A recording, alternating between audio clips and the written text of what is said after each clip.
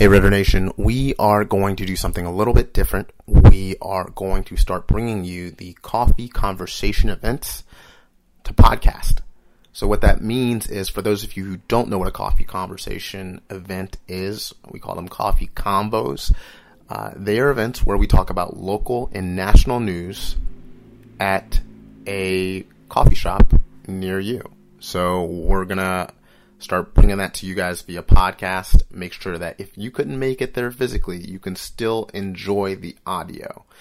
Right now, we host these events in Washington, D.C., Richmond, Virginia, Milwaukee, Wisconsin, Chicago, Illinois, and Minneapolis, Minnesota. So this episode, definitely a little rough with the sound, and it's long because coffee combos are about 2 hours. So this is just allowing you guys, if you do have the time or if you have some, a long commute, you can just put this on and listen to the conversations that are being had at these various events across the country. And we hope to see you come to one in person sometime. But if you can't, don't worry. That's why we're bringing it to you via podcast. So without further ado, our last coffee combo event at Collectivo Coffee, Lakefront in Milwaukee, Wisconsin. Enjoy. It's coming down pretty good now. His windows are down, that's pretty bad. Yeah, I've been there before. Yeah. So, the first question, the first headline that we're going to talk about is probably pretty heavy, but it is in the news. It is something that's very much on the minds of a lot of folks out there. If you look at Mississippi, Georgia, Alabama, Louisiana, they're all, right out there on the forefront, kind of changing the laws that are in existence right now. So just what do we think about that? What are our thoughts? What are our initial reactions to what's going on? And I think a big question is, right now we know, when we talk about abortion rights, we know that Roe versus Wade exists. We know that that is the law of the land. And these laws would basically scale that back if they were to succeed and not be challenged by the state courts. So, what are our thoughts on that? And just want to see what you guys think. I guess what I would say is, it's an interesting quandary, because when I think about banning abortion, basically, the pro-abortion aspect is to say, hey, let's be fair to women and to moms. But then you have people who want to subject that mom to, like, oh my gosh, you can't kill that kid. Then it's like, okay, their solution is just to keep the weight of the whole thing on the mom. And it's just like, to me, that's the challenge society has to answer. Is, yes, we want to, allow kids to, be born.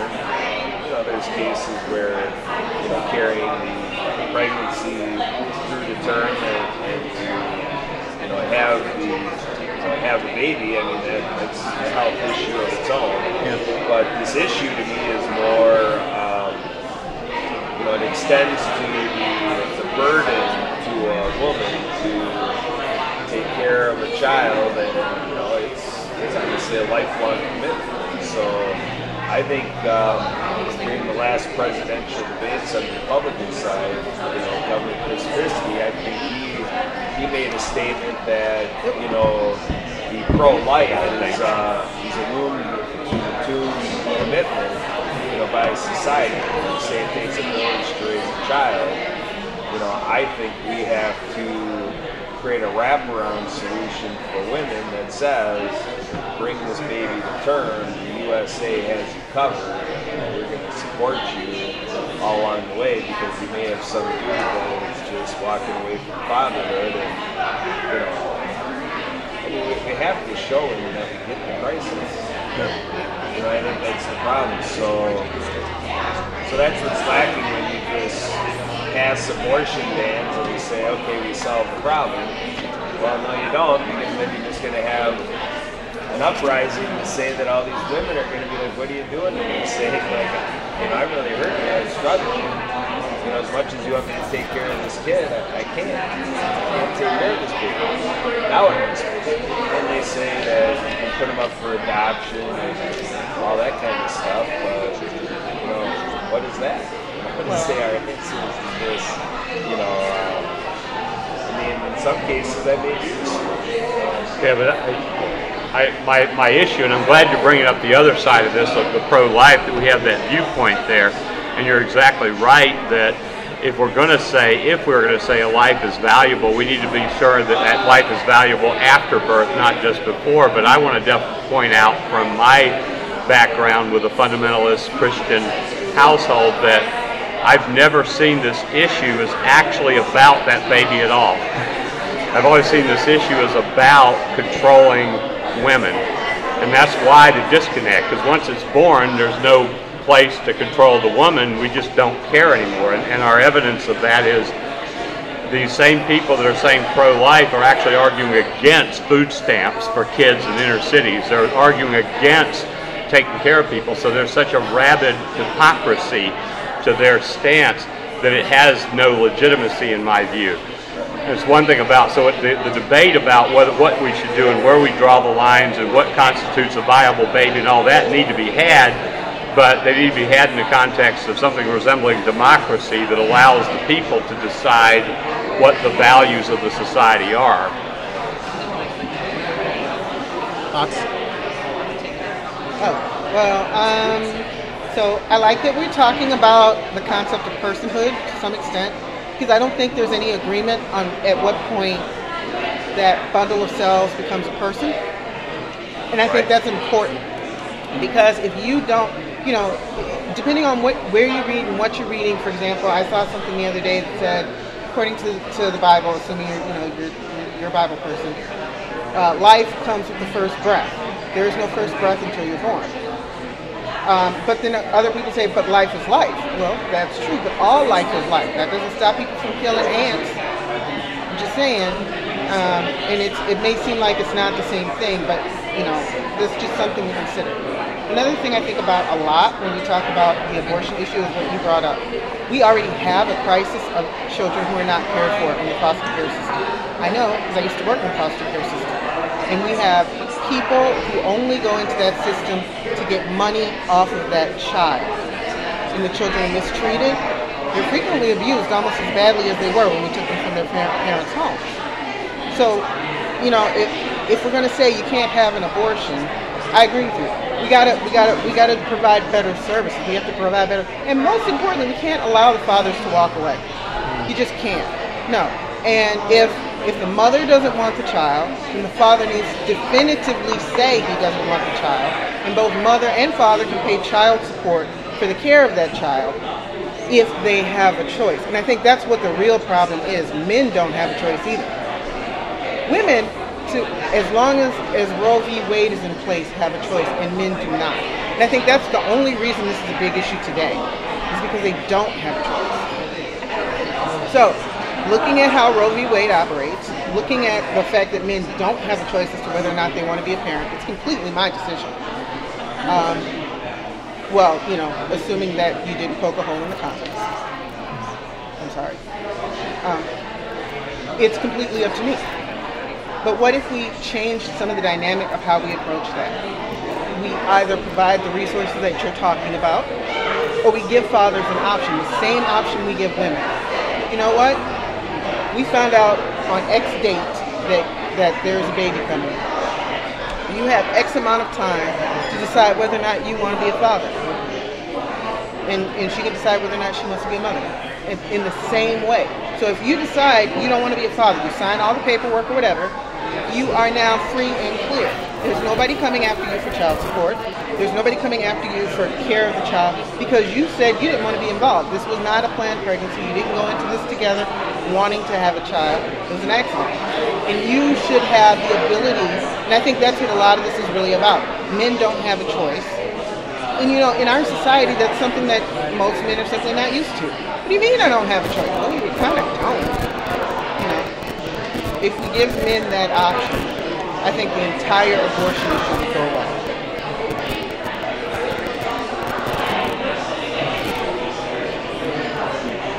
Well, I think that one of the biggest questions is if you give the man a choice and the mother wants to carry to term, but then the man does not, so it still remains the choice of the woman in this equation, right? It's still the woman's choice to a certain extent. But if we're talking about a society where you're not going to be allowed to carry to make the choice anyway of whether or not you're going to have the baby, it's just a matter of are you going to take care of the baby. Sure. Then I think the issue is whether or not men also have a choice, because when you give the baby away, a lot of things are not decided until the baby is born. Our technology has moved by leaps and bounds. Why aren't we doing DNA testing sooner so that we can identify who the father actually is sooner, so that we can actually say, hey, you actually are the father here. Let's make some decisions. Let's lay out a plan. Let's move forward. And no, you don't get to backpedal. I mean, because I saw a horrible story online, and it turned out to be true, worse, where the gentleman in question, the father, wanted the baby. The woman did not. So she signed off. She pays 125% of her child support. She has no engagement whatsoever with him or the child. He's discovered that parenting is hard, and his mom's not helping him out as much as he thought she would. And now he doesn't want the kid. And I see this kind of stuff happen. It's not just with natural children. I see this happen a lot even with adopted children. You have people who go into the system and they don't want to go through the United States adoption policy because U.S. has a lot of rules. They're going to evaluate you. They're going to test you. Are you mentally stable? So they go to Russia, and they go to Kenya, and they go adopt the baby. They bring it back, and it's not what they wanted, and then they abandon it. There's something wrong. I'm almost at the point of thinking we shouldn't even allow international adoptions for that reason. Because the primary reason to do it is to circumvent the U.S. evaluation processes to see if you would even make a worthy candidate. Doesn't that take a long time? I mean, like I don't exactly know what the length of U.S. adoptions are, but if you're going overseas to do that, isn't that a very long timeline from initial inquiry to actual? It varies depending on how much money you have. It's not. When you go overseas, you can bribe people. That's something you can't really do. Well, you do it in the U.S. too, because adoptions vary in price anywhere from $5,000 on up. Yeah. Okay, and the primary reason adoption costs so much is because of intermediaries, not because of the actual process. Because every state has a child protective services system. Every state has social workers. These systems are already in place. But for some reason, adoption agencies have sold this idea that if you come to us, we'll help you find the baby you are looking for. They're going to the same pool of kids that we are.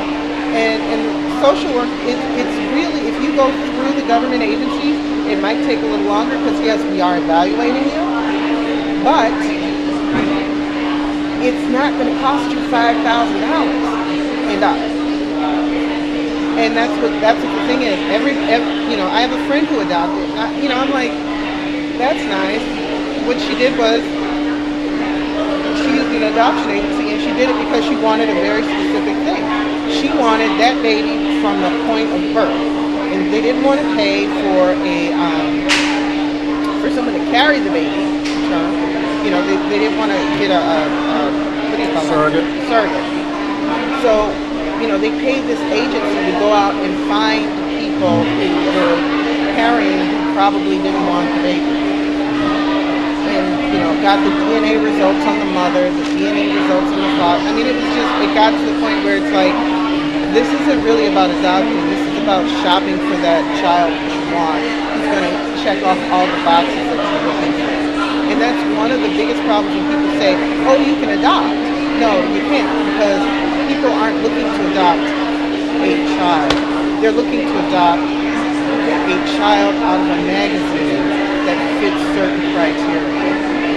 Nobody, for example, I hear this argument all the time about how oh, black people are aborting more babies and the issue is they're going to kill the black babies. No, here's the reality. Black women who choose to have an abortion, and actually any woman of color who chooses to have an abortion, the vast majority of the time they've sat down, they've looked at the numbers, they've looked at who can care for their baby, and you know what? The darker your baby, the less likely it's going to be adopted. Like, phenomenally low the chances of adoption. Nobody wants their child growing up in the foster care system. And people say, oh, but foster care is better than nothing, until you hear the horror story.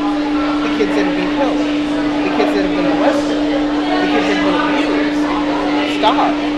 You know, and there's money to care for them. The state's providing money to care for these kids, and they're being abused in our existing system.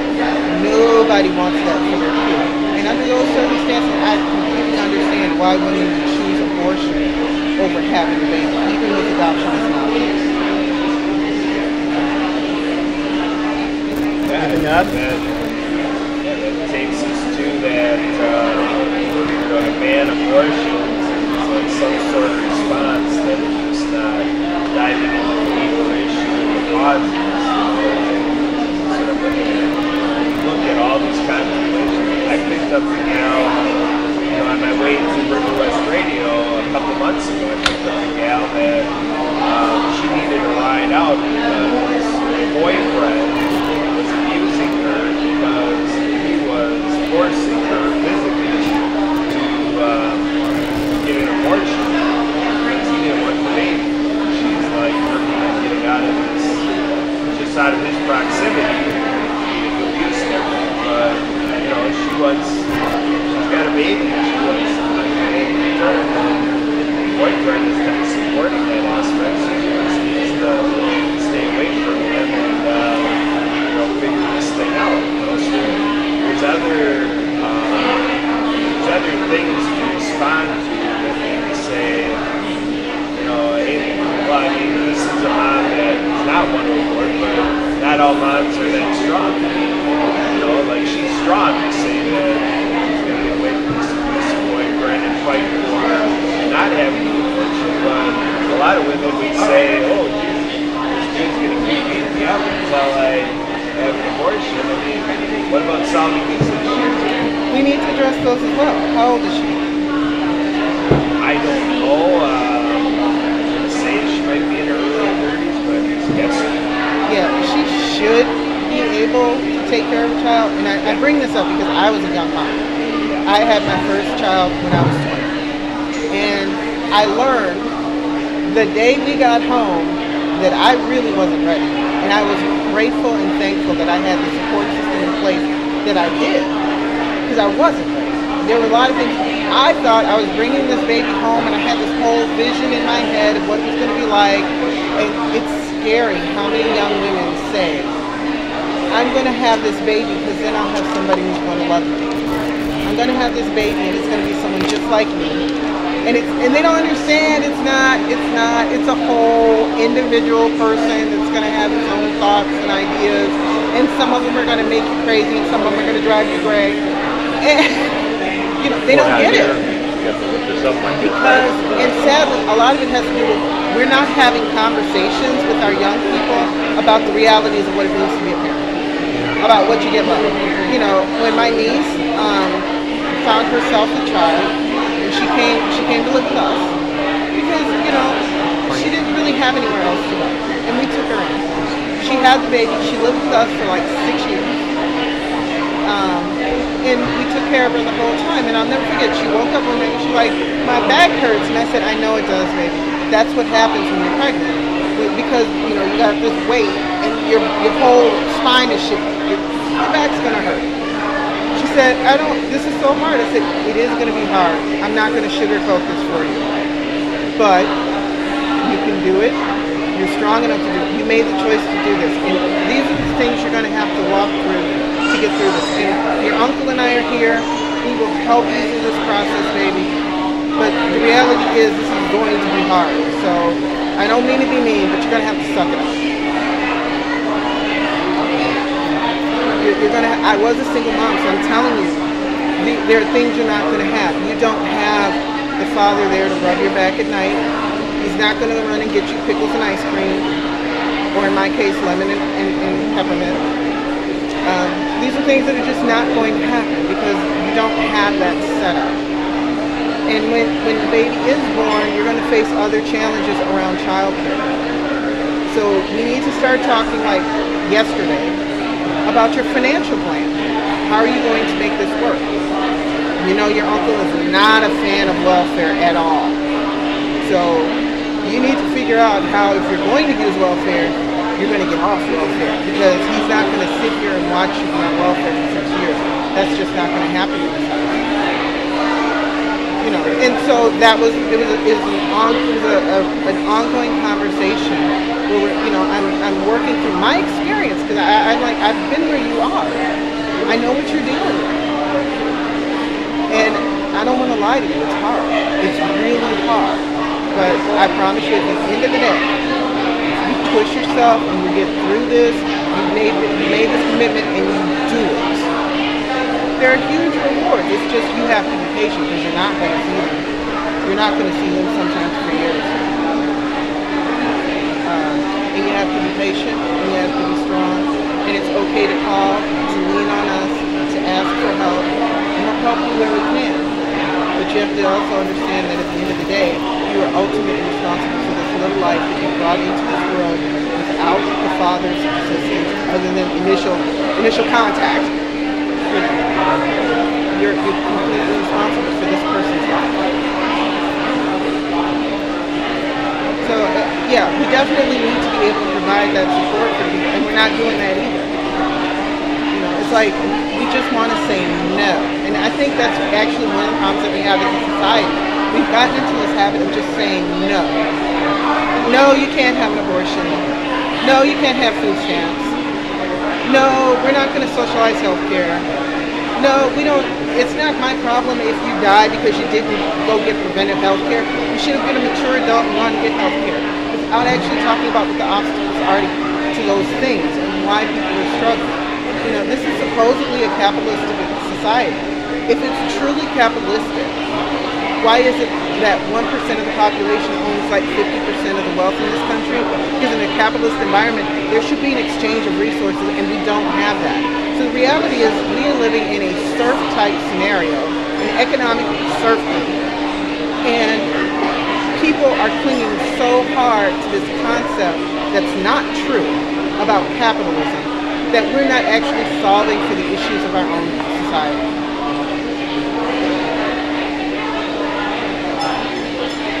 Yeah, I agree. Basically, what I've been doing the last 7 years kind of just make a statement that, you know, like Milwaukee County or Milwaukee is like 800,000 people or something like that. You know, so I would say that, you know, Milwaukee County pretty much doesn't work for about 200,000 people up there, 800,000 people. And then some of it is like we come from Waukesha County, so look at the 7-county region, and there's something about our suburban attitude about Milwaukee, like, you know, if people are in these categories, you know, Milwaukee's the place for them, you know, type of thing, and I'm like, really? I mean, I get it. I'm in Waukesha County. It's like, I'm just flabbergasted at how much, pretty much, a lot of people are not welcome. I heard a story of somebody who was working on a multi-family housing project, and, you know, was trying to build into this, you know, building, you know, accommodations and things, features within this building to pretty much say that some people in their dwelling place, you know, they need different technology or different layouts, different features, like, you know, wheelchair usually to have anything with a high top in it. Yeah. You know, doesn't make, you know, you gotta look at how the whole thing is built. And pretty much people are getting an idea that pretty much this dude's building a place for needy people, you know, and this is, you know, in the Elm Grove, Brookfield area. And all of a sudden what happens to this guy? You know, all of a sudden the Ku Klux Klan is coming after him. Oh my goodness, just south of me. You know, KKK is getting after this guy because this guy is kind of servant type guy, and he did very well in the Fortune 500 company here in Spaces, and so he just kind of like giving back type of mode and thinking this is something meaningful to him to do this type of thing. And what if all of a sudden threats to his kids and his wife, and I like it. I mean, this is like alive and real and like right, and it's almost like an underground type thing. People are doing this in spaces where news and so forth doesn't catch on to it because it's in all these radar situations. A lot of people aren't aware that there's a whole Klan group in Racine, and they have a parade every year. Oh, that's where I'm from, so I'll have to catch that, I guess. They have an annual. You have like an annual parade. I'm paying attention. Another enclave in Wisconsin is Eau Claire. Yeah. So it's like people have this bizarre idea that organizations like the Klan couldn't possibly exist in the Midwest. Well, yeah, they can, and they do for very real reasons. I mean, they're sad reasons, but they're real reasons. It's the same reason that you had this fight. I'm sorry, I'm all off the subject now. But it's kind of an important topic, so let's go there. So let's talk about, why is, for example, white supremacy on the rise, or white nationalism on the rise. And the reason, from my perspective, just looking at it, is because the pinch is being felt. People don't have jobs. You look at rural America, they're struggling for jobs, they're struggling for health care, they're struggling for education. I mean, when the people talk about, the substitute who was a janitor, they're not really talking about Milwaukee or urban environments. They're talking about these small rural towns where they can't get the teachers to come live there and teach. So they have to get the janitor to substitute in physics. I mean, that's what a lot of our laws are actually built around, is the fact that there's no way for these rural areas, and Wisconsin's really heavily rural, to actually have teachers who are licensed in place.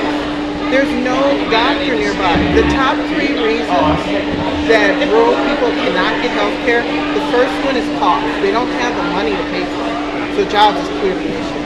The second reason is distance. It's so far away. I gotta drive. If you gotta drive 50 miles because you need to see a specialist, how often are you going to do that when you already don't have the money to pay for it? And the third thing that impacts rural healthcare is just availability. The specialist is not only 50 miles away, but he only goes to that location periodically to help out. That's a satellite location for him. He's usually based in the city. So how do you address the fact that we have rural America is struggling? And the worst part is you have this whole movement, I'm just going to say, where the Democratic Party is now fighting, we need to get rid of the Electoral College. It's like, let's be real. Republicans are already ignoring poor people.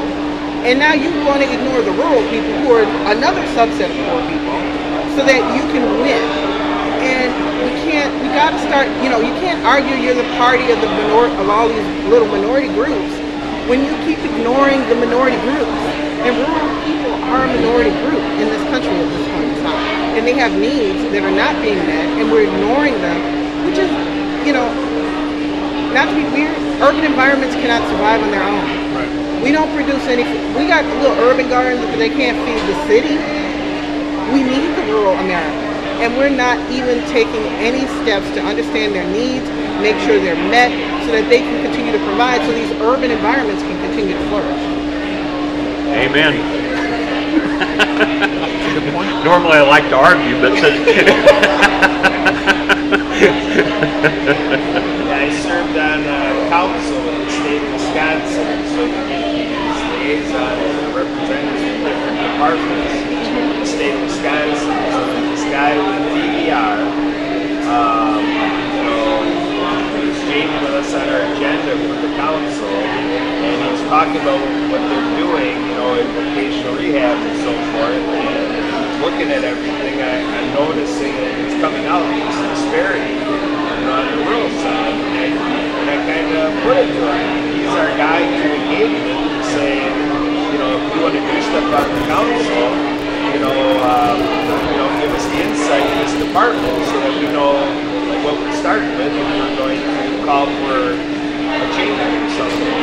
And he made a statement about, rural Wisconsin that I thought I heard it wrong. Like, I feel like I'm misunderstanding it. Like, I felt he was making a point that was going over my head, so I brought it up again. I'm like, I think I missed it. I think you said something about that, you have a challenge in doing what you do for the rural area. But can you just kind of rephrase that for me? Because I think I missed it. And sure enough, it goes right into it that, people that live in the rural areas of Wisconsin, they're making a choice. They don't want their neighbors to be so close. They want the wildlife. They have all these things that they're going there for, and they're choosing this trade-off. So like, he's basically justifying that our state does not give the rural areas as much attention. I'm like, I'm sorry, sir.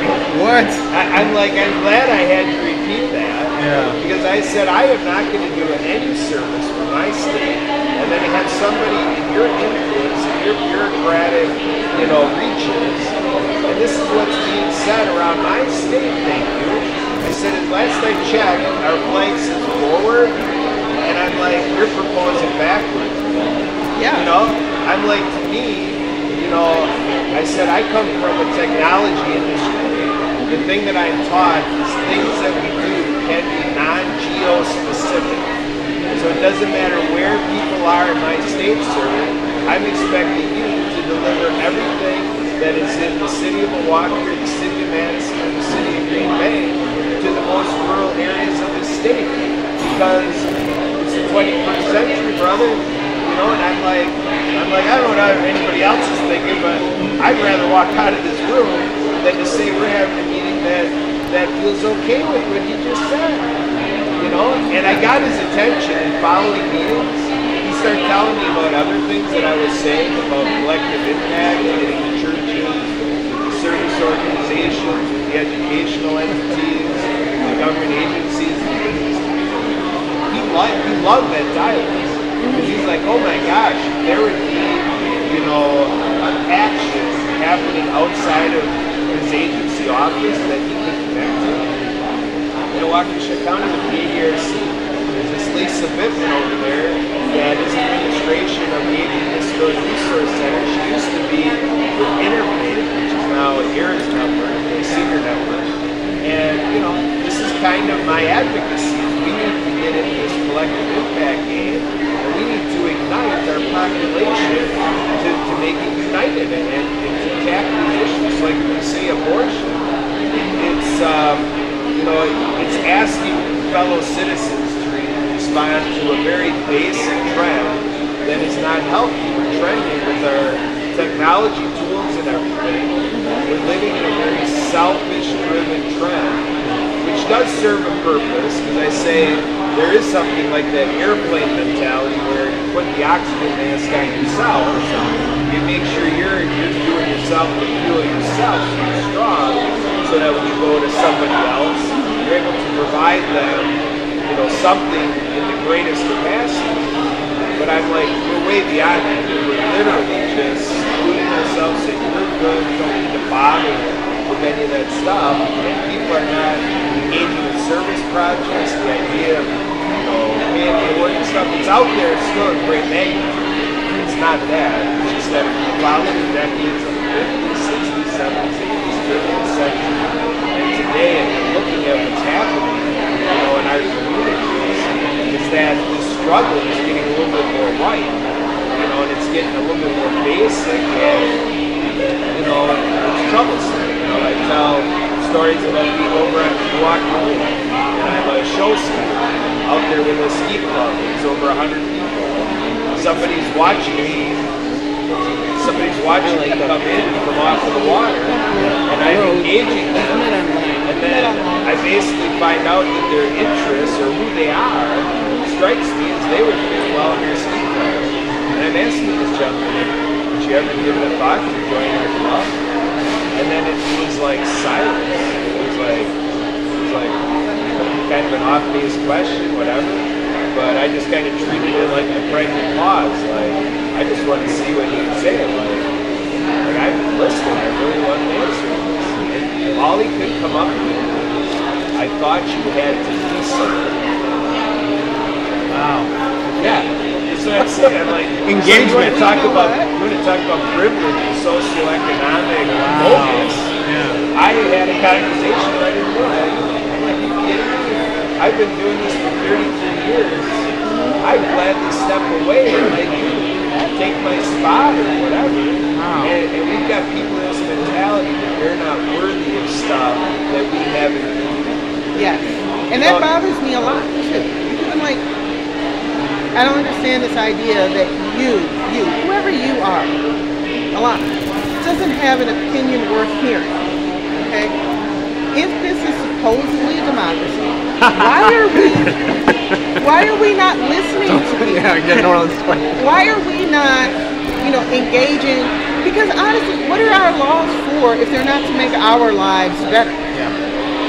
I mean, honestly, I'm not saying there aren't times that Congress has to think about things that we don't think about. And I'll give you an example of that.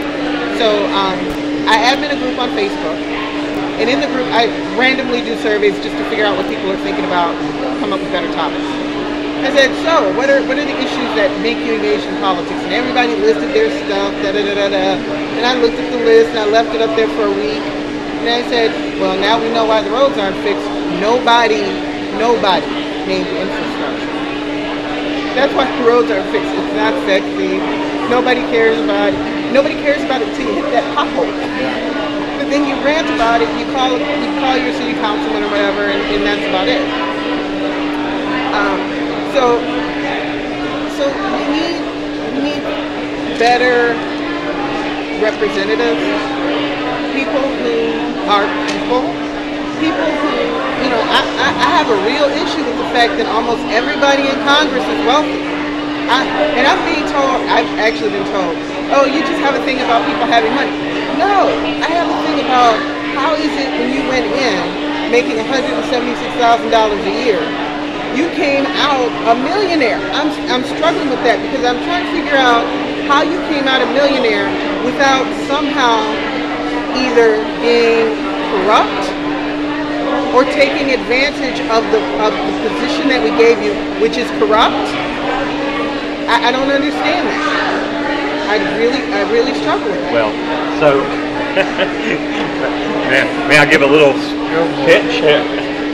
So we started out as a white male. I'm speaking for a white male plutocracy is what we started as, white male landowners. It wasn't even people without land.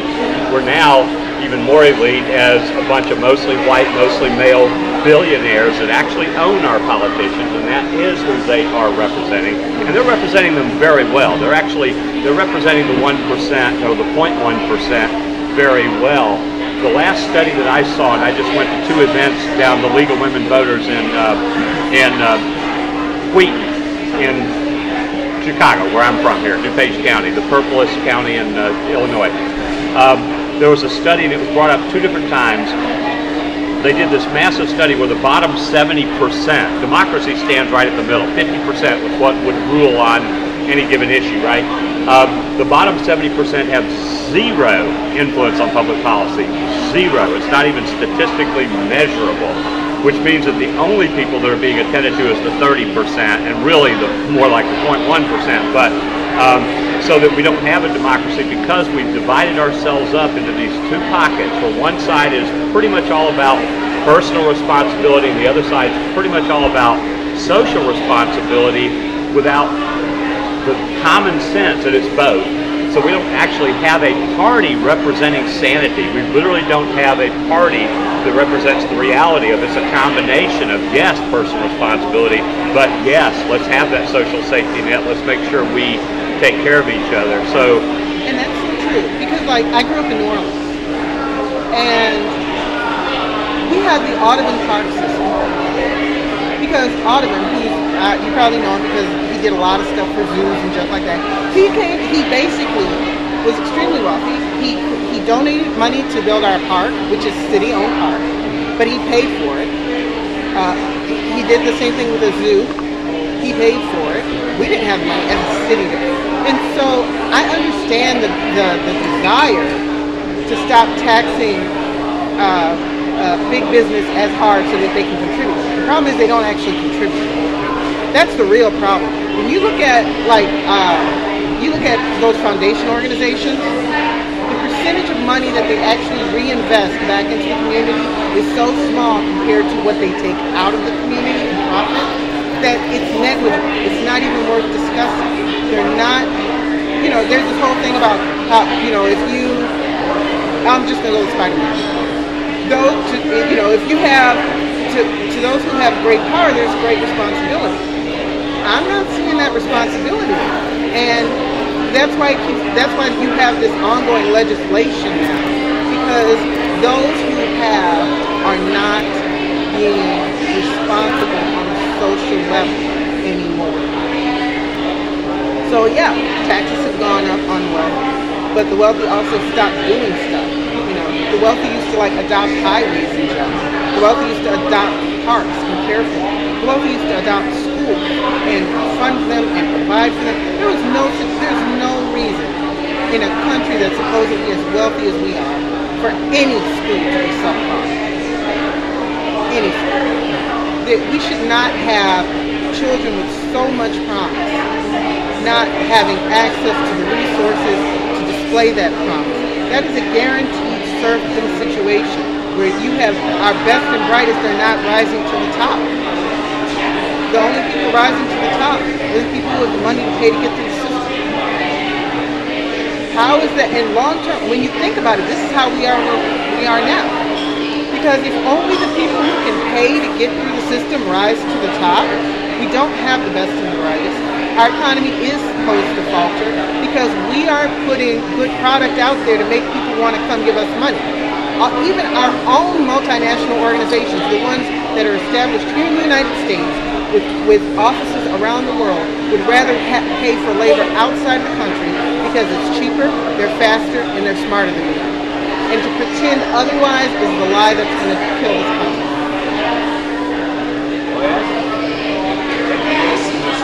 That a lot.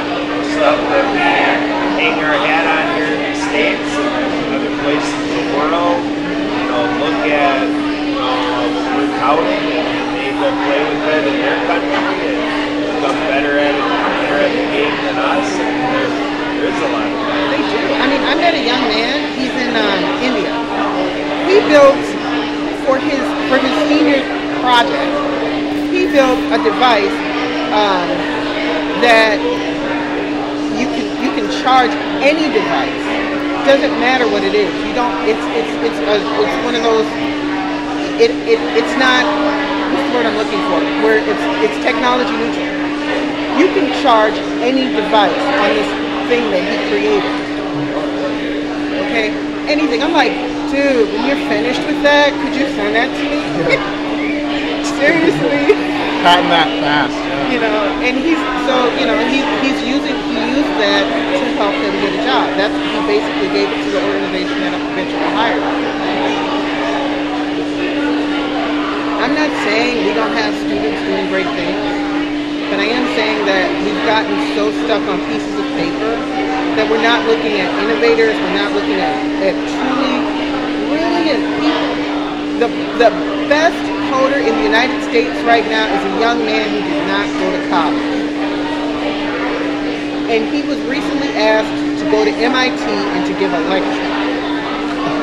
Okay? So we really need to reevaluate how we're evaluating people, how we're evaluating labor. We've allowed these organizations, by the way, to charge us money to judge whether or not we're worthy, and they do it badly. And I'll give you another example, credit monitoring companies. Wait a minute, you're going to scrape my information, but not all of it, just the people who pay you to get information on you. Scrape that information, come up with a credit score, and then make a judgment about whether or not I'm a good credit risk. Even though there's a lot of missing information, and I'm not even going to touch on the fact that you actually have a crap system for protecting my information that I did not authorize you to collect. And then you make a profit off of my information that I did not authorize you to collect. And I get jacked other than screwed because you've decided that my credit score is below whatever random number you made up so that you could generate profits. Wow. Wow. Okay. Are you guys heading now? We have to go get Felicia. She's going to be dropped off on the bus here shortly. So he's going to stay. We're going to go get her. We'll be right back. Okay. That's actually a good segue to the other. Yeah. Well, because we did get slide off topic. Students are graduating. That's number 5. I mean, we can just go right into that because graduations are happening around the country right now. Well, yeah. How do we feel about that in terms of skills over degrees? Okay. You know, is college debt worth it in this day and age? Yeah. Well, I have a feeling, Kurt, you're going to come over and join us while she's away, so we can have a tighter little enclave of. Thanks for that vote of confidence. I was unsure if you wanted me. No. I like so. Hey, we even got some parity here. I like it. Except you are the only sole representative of gender equity. Sustainable Development Goal number 5. It's on you. How does that feel?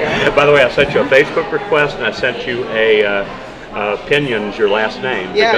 I figured it out because I'm good at Google search.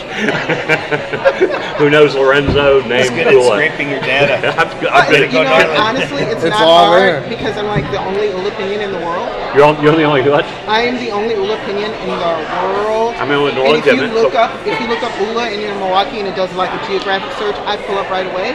Nice. Well, I just made sure you were connected to this dude, and so I figured, well, how many Ulas are connected to Lorenzo? I just sort of figured Milwaukee Ulas and Lorenzo. That had to be a hit. That's a hit. I'm a statistician. I'm an actuary. So. See, we need more people like this. Well, get the data. So I keep trying to convince him as I need more people like me, but Kurt and I He's still working on it. We've had a few conversations. We've about a year's worth here of intense. So we got the core group of world fixers right here, which I love. I always love it when I get the core group of world fixers together with varying opinions, but all of us, I think, committed to this idea. Are you Christian by chance? Are you a? No, I'm lapsed agnostic. Lapsed what? No, actually, we didn't grow up. I didn't grow up in the church. Oh, you weren't even corrupted? You weren't even I didn't grow up in the church at all. And I do have like a wall of religious texts because when we had questions, my dad was like, "There's a book over there. Go read it." Okay, so this expression "least of these" is something that's used quite often in the in the New Testament, right? The Gospels of how you treated the least of these, Matthew 25. So. From a secular standpoint, our foundation's mission is about maximizing the well-being of the worst off. And it turns out the vast majority of people say, yeah, sign me up for that one. Left wing, right wing, independent, doesn't matter. Yeah, sure, take care of the worst off. Until you get into the details. Until you get into how much is coming out of my hide to make sure that we collectively take care of the worst off. And now we debate. Now this thing called democracy, if we had it, would be kind of useful. So the least of these is the other way I turn, because 70% of Americans claim to be. You're Catholic. You were raised Southern Baptist. Yep. I was raised Worldwide Church of God, Herbert Armstrong, which is a cult even by Southern Baptist standards. So you escaped. Oh wow! Oh, I felt it over here. Wow! We should have gotten some ice cold. We want to get into definitions. So I've been studying some of this stuff over the last 40 years of how we came to be. And I did love pretty much everything you said. I had nothing. I was ready to why aren't you in that crowd on the Democratic side, but hacking the Democratic Party? You know about Unite America? Yes. You do? I do. Actually, I was briefly affiliated with the Milwaukee chapter. We have some differences of opinion. I think it's a worthwhile long-term goal. I think on the national level, it's the goals are clearer than they are at the local level. At the local level, I think there's just it's going to sound terrible. It's like hippie liberals who aren't happy with how things turned out, and so they think they're conservative and they're not conservative, and they're kind of hippie liberals, and every once in a while they pull in a libertarian. That's kind of how I felt.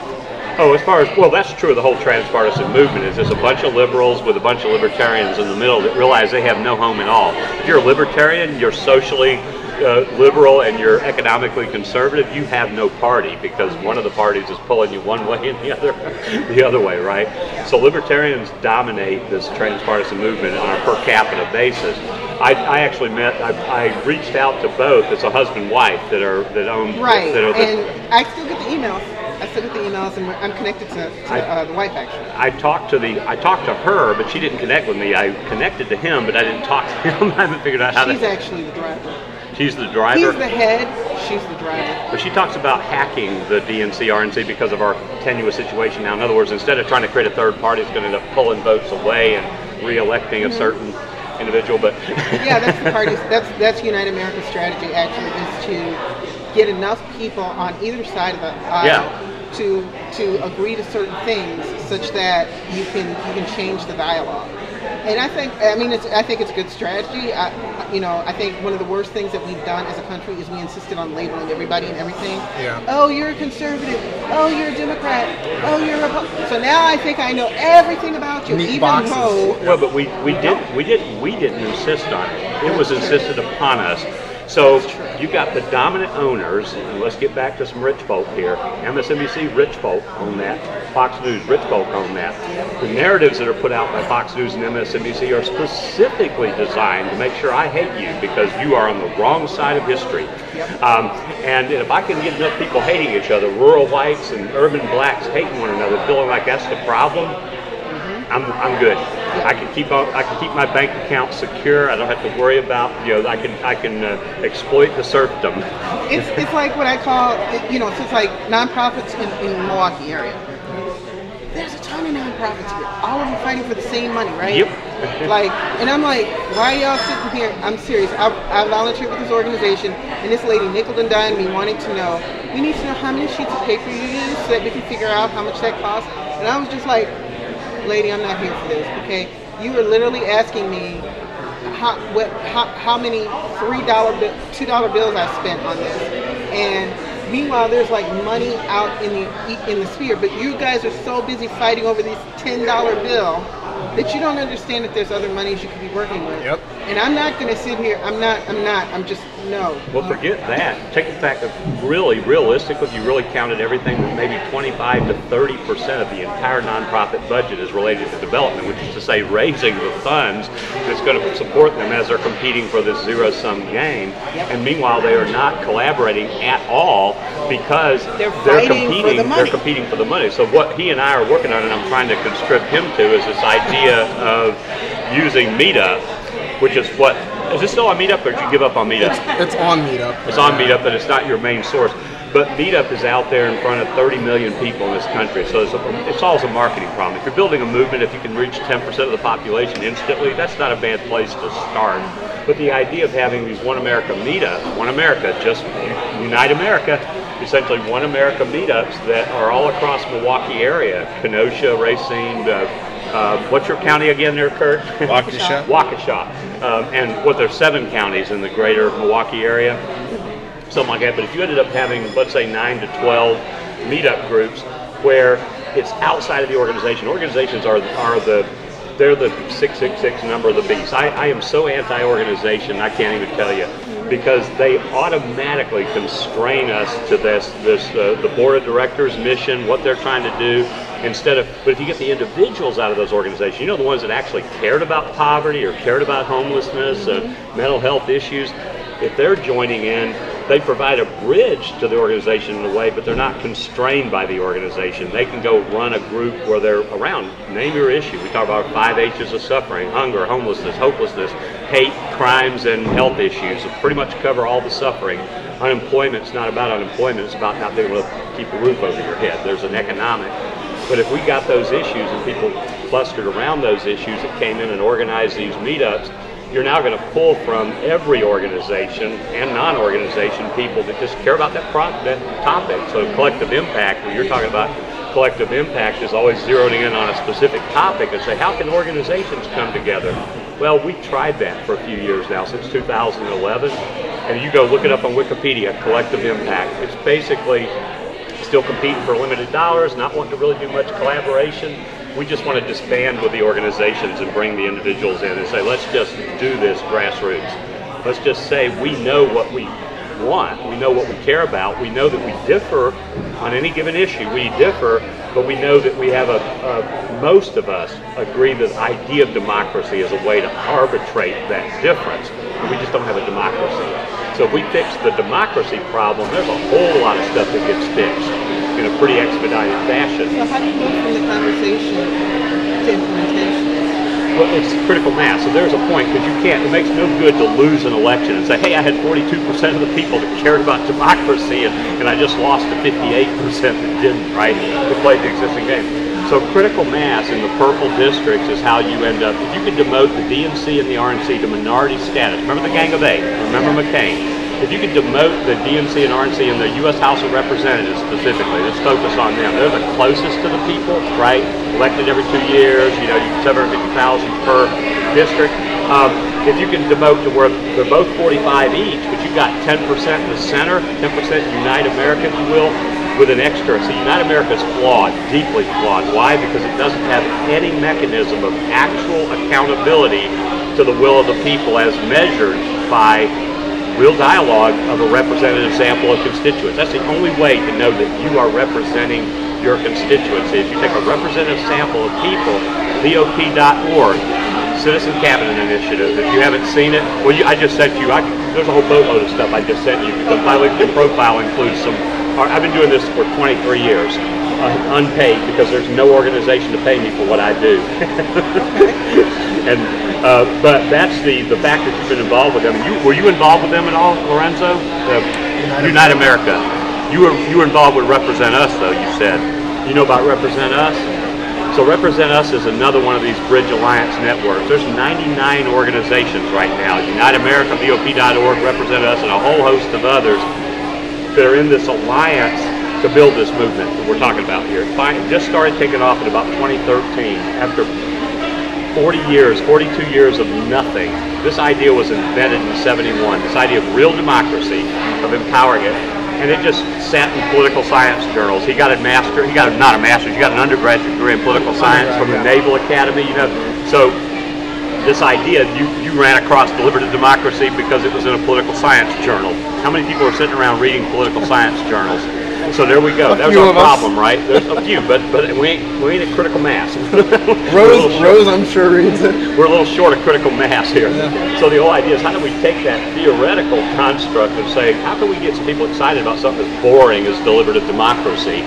And the only way to do it is to find a way to map it to say, look, all these things you're claiming you care about, extra federal dollars for pancreatic cancer, to Asperger's support groups, to carbon taxes, to any, I don't care, Medicare to zero. You care about this thing? If I can show you a path to get there in a much more expedited way, would you sign up? And it turns out this democracy thing could do some magic if you empower it. And it's actually empowered in a couple places. This is real. Oregon has it. The state of Oregon has it. The Citizen Initiative review thing, we've talked about that. That was the group of people I've been hanging out with for the last few years have been northwest of Washington State and Oregon are the ones. You've interviewed Tom Antley, Jim Ruff. There's these people that, a bunch of white dudes, I hate to say it, but that's just, I'm sorry, my apologies. But this movement, you're rich enough, right? You sit in a corner and theorize something, you end up being the ones that can come out to be the savior. And of course that goes over like a lead balloon. I've been battling that for a long time too. There's not diversity in this movement. It is just embarrassingly unidimensional as we talk about empowering diversity.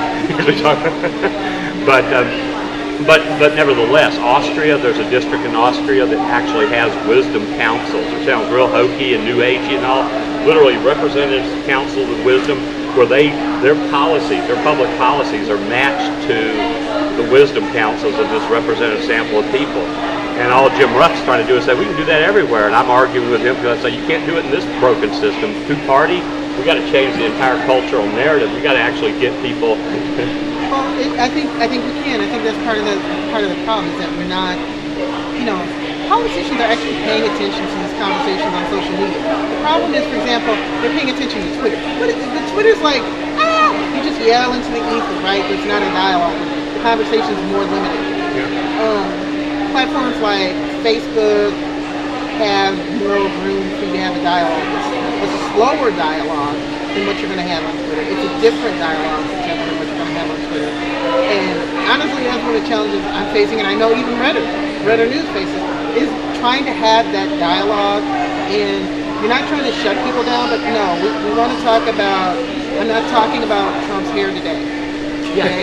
I'm really not. I don't really care if his wig flipped up. Yeah. I know how ridiculous that this is the things we focus on just a way to poke fun at. Can we talk about what they're talking about doing with the prison system? Is that something we want to do? Does it make sense? Can we talk about those issues? Because at the end of the day, you got me saying it now. You can fire these people because while they have the money to run the ads, only you can go into the booth and vote. Right. But you have to have an alternative that you find acceptable, and we have a divided system where the entire middle of the curve is neglected, 76% in the middle. And that's part of the problem. But we're not also having this dialogue, which we're having today. We're not having this dialogue where, we can address, well, what is it most people think? Because I think there's really more agreement than there's disagreement. But we don't sit down and talk about these things. We're like, oh, you're against abortion and you're for abortion. It's like, well, actually, I know a lot of people who are pro-abortion because they don't see other options for people who are in bad situations. They're not really pro-choice. They themselves would never consider having an abortion. They themselves would never consider, doing that.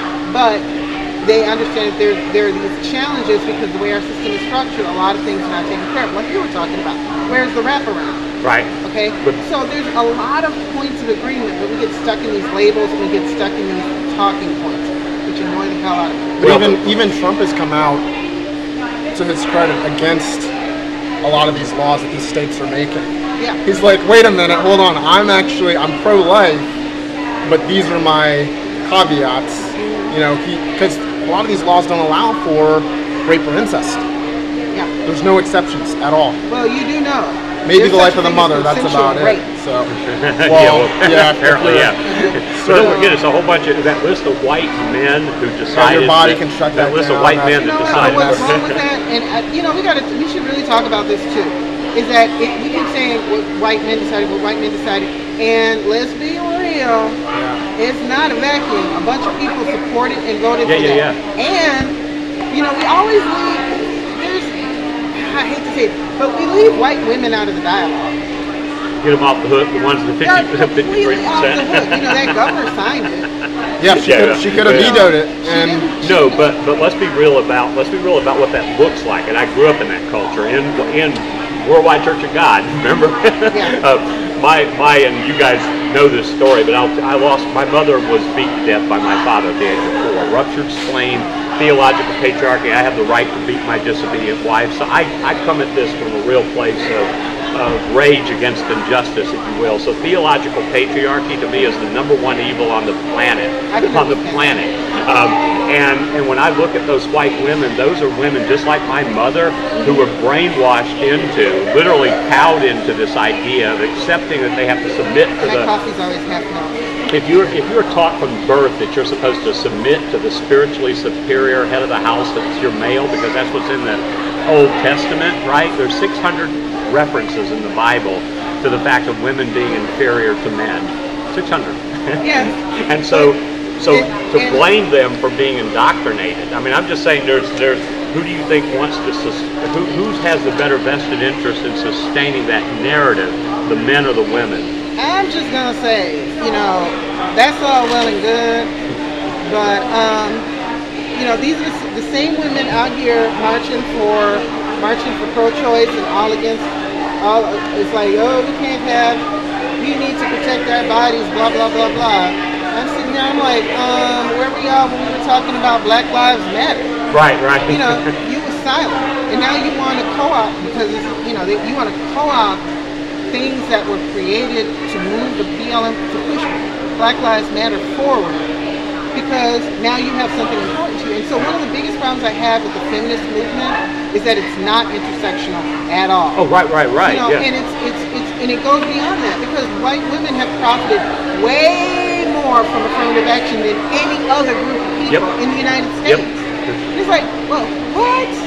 And now, you know, I got into this huge argument because somebody was talking about, you got to lean in. I'm like, girl, I can't lean in. I'm not even in the damn room. Right. And you're sitting here talking about lean in.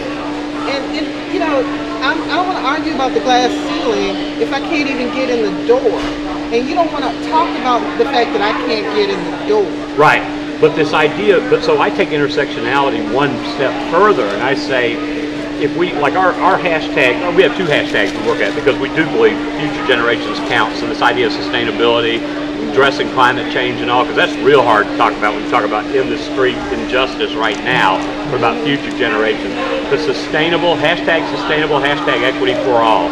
Because when you say equity for all, you can't say that and then justify this sectional approach to things. And I completely agree with you about women, that feminist movement is dominated by, and let's call it what it is, middle-class women who feel themselves to be not where they should be, who end up monolithically defining an agenda that ends up being the narrative for that. And sabotaging a lot of justice work because they get identified with. So when Rush Limbaugh comes out, he talks, how many times does he say feminazi a day? How many times? I mean, in a 3-hour period. I don't listen to him that often, but you ever listen to him? You listen to Rush at all? You like Rush at all? I don't understand the Rush Limbaugh for a long time. But you like him a little bit? I mean, he's just because I listen to him every now and then just to see what he's... Yeah, it's for the curiosity. But he never misses. He's very popular, so... How this guy does who is influence. a fat drug addict who can't keep a woman, the model of conservative thought? I'm just like, are you serious? Have you been in a good old boy network lately? Yeah. Opioid. I mean, which characteristic do you think they don't identify so what you with? just said is interesting. Fat, drug addict. If we look at society right now, a lot of people are affected by both. The U.S. is probably one of the most obese countries in the entire world. I'm and then not we also have. Okay, I'm not judging. But you know what I mean? What I'm saying is America sees himself in Rush Limbaugh in a lot of ways. At least the conservative side, they can identify with See, him. but that's hilarious. Like, how you see yourself as Those a aren't drug addict? No, but those aren't bad. Those aren't things that people look at and they say he is not worthy of their influence, of having influence. They're just looking at his. No, here, let me go. Because Wiz Khalifa isn't worthy. He's Who? not fat. Wiz Khalifa. He's not a conservative influencer. To anything. You know what I mean? In his own circles, Wiz Khalifa has plenty of influence. I'm just saying, the concept blows my mind. You didn't pick like Tony Robinson. Okay, Tony Robinson to me would have been a good pick for conservative leader. It's like he's not fat. He ain't never done drugs as far as I can tell. The only thing he's got going on now is now what feels like 40 years after the fact, a couple women have stepped forward and said, Tony Robinson made me feel whatever. Addiction is a national emergency right now. No, it's not. Oh, the opioid crisis absolutely I'm is. going flat out disagree with that. It is absolutely true. No, it's not. What it is, Pick a chair. We got coloring here. If you like coloring. Opioids have been on the market forever and a day. Yeah. And which coming some back. people have been addicted to forever and a day. Yeah. They're not the only ones addicted now. Now you got these middle class people who were going to their doctors getting legal prescriptions and it was all cool and they're addicted, but they've been addicted. So is your point that people aren't affected by it as much, or that it's only because now It's the mainstream. Yeah, a certain subtext of our society. That's exactly my but it's always been a national It's emergency. always been an issue. It hasn't been declared. I'm not going to call it an emergency. It I'm is. going to call it an issue. No, and it's the reason an I'm gonna call- emergency. It's a health crisis. An issue, it's not a crisis. You don't think so? Because here's the thing. This is how Mary Jo got addicted. Okay. Sure. Mary Jo was pasty. Mary Jo was middle class. Mary Jo goes to her doctor and says, "I need opioids because I'm in pain." Right. And Mary Jo's doctor gives her the opioids. Right. I go to my doctor with and actually I don't have this, but I do know of scenarios like this, with a fused spine. Right. And I tell my doctor as a black woman, "Hey, I'm in pain. I need some opioids." You're not in that much pain. Mary Jo is addicted because of her privilege. Because her doctor would not have given those same pills to a person who was darker than she was. That's not a national crisis. Okay? The crisis is racism has allowed this addiction to exist. It's still a national crisis. To your point, I do understand what you're saying, that everyone wasn't given their due attention soon enough. But it's always been a ubiquitous issue. Yeah, but that has permeated our society. Let me tell you what I'm hearing, though. When she says not a national, she's saying national to me, there's a universality. This is affecting. Well, she's saying that you got an entire excluded population for which that were just utterly ignored in terms of the national dialogue, and now the only reason it's there because there's some center here. That's that whole middle class whites are now affected, and that is true. And, I'm not disputing that at all. That's but the crisis, I don't think she's disputing that it's bad every case, it's bad. And it's like a Vietnam War every year. You know, it's like the number of people dying from this stuff. That's a crisis measured by whether it be obesity how many people die, or whether it be but I look at that as a distraction. We're one of the most sedentary countries in the world right now. Right now. This is how I look at it. It was okay for X number of people to die, to be homeless, to be without care for how many years now? Right. It was okay until Susan got addicted. But it's actually still okay. And you know, no, it's not. No, it's not. It's still okay for the. I'm telling you. Oh, it's still okay for the vast majority of people. The only person it's not okay for is Susan. So now we got to do something because Susan's addicted. And I'm like, y'all just mad because Susan got fired from her middle class job and she's on the verge of being homeless or kicked out of her spot. She's on the verge of losing her socioeconomic status, and we can't have that. I ain't worried about Susan. You know why? Because Susan's addicted because of privilege. Lorenzo, you know what the crisis is in Geneva, Illinois? What is the crisis? Is that there's a building, an abandoned building. They're trying to build some affordable housing. It's going to let the wrong kind of folks into town. That's their crisis. That's what they're concerned about. You're talking about gentrification. I am talking, yes, and that is their crisis. They are not talking about opioid addiction at all. Their crisis is their property values are going to collapse if we allow some folks that can afford the housing that's actually in there. Let's be real. Property values are a scam. We all get the scams on that property value. Oh, yeah. If I own a house, and my property values are going up. That was a great deal. But my property values are going up every year. Why? Because the military base, which is within walking distance of my home, is being reactivated. And they expect an influx of white people in my community. So they didn't put in a bike lane. I'm like, well, that's going to cause accidents. Because of the military? I mean, our military is pretty diverse. Not the point. They expect because it's Wisconsin. Sure. So they expect that people are going to want to live near the base. Yeah. They expect they're going to be able to get a lot of money from military folks. Yeah. Let's be real. I don't remember when Brandon was on base in private housing. I don't remember seeing a bunch of bike lanes everywhere. I remember seeing a bunch of people parked crazy, but I don't remember seing bike lanes everywhere. Bike lanes are almost ubiquitously a white thing. Okay. Ain't nobody in those bike lanes except people parking right now. All right. So. It's like, really? You just blocked off half the damn street for a bike lane. Nobody's just working around the space. Okay. I mean, the whole point is to slow traffic down, to cut traffic down. Grab a chair, it ain't go outside. In fact, we have more accidents because of the damn bike lane.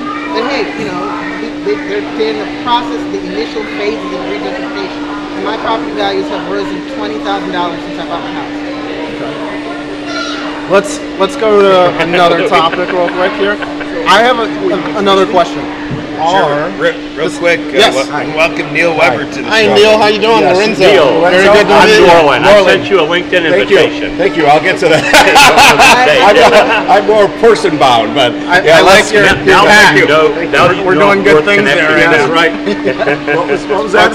Kurt told me all about you, and so I just figured you would instantly know that. See, that's my assistant. My assistant failed. I love it. Yes, thank you. Yes, Fiserv, yep, they're doing okay. volunteer with the Knights of Columbus at the Pfizer. That's why I have that, because we can volunteer there for it. We're making good use of it so far. Well, so far we didn't do so well the other night. But we're hopefully we'll bounce back. Yep. I hear you. Okay, let's get back to middle class issues here. We're on number 2, so the question is, I'm trying to track us there. Okay. Are conservative voices being censored on social media? This is a narrative that is, coming into the foray a lot more. We see voices like Candace Owens, James Woods, and many others that Twitter or Facebook is saying, look, they don't deserve to be on the platforms anymore. Do we agree? Do we disagree? What are our thoughts on that? Let's start with Alex Jones. We have a place to start. Alex Jones is an easy one. No, but let's start with him, because when you've got somebody like Alex Jones, who is certifiably crazy, who's absolutely insane clinically, who has basically got this following that is as corrupting of American democracy or anything else decent as far as I'm concerned, and somebody says that's not good for society. I get it, censorship and all, but this idea that we get to keep the genuine fake news out, the psychotically insane out of the discourse because it's not good for America, I guess I'm kind of okay with that. So I'm just going to say, what's a conservative voice? That's my first question is, what are we calling a conservative voice? I don't think Alex Jones is a conservative voice. I think he's a propaganda guy. He'll tell you, I'm in entertainment, and I make my money off of keeping people entertained, like people who watch cops. How much truth is there? I don't know. But whether or not, what really concerns me is that as a society we're moving away from verification of information, fact-checking of information. I don't really care if you say what you have to say if you can back it up. But, and Candace is trying. I'm going to give her props for that. She's trying one thing. She's still wrong, but she's trying. Alex Jones is on the way other, like Milo Yiannopoulos, I don't even consider them. They're way over. But I got to defend Alex Jones for 2 seconds here. My in-laws, all of my in-laws are Alex Jones, not all of them, but a big percentage of them are Alex Jones fans, and they take him seriously. They actually, and I'm just saying, when you're allowing that kind of percolation of real fake news, psychotically fake news, to be taken seriously, that there's some reason to censor that kind of stuff. But how is that really so different from what's the liberal guy, Steve? I'm having memory issues. What's the show?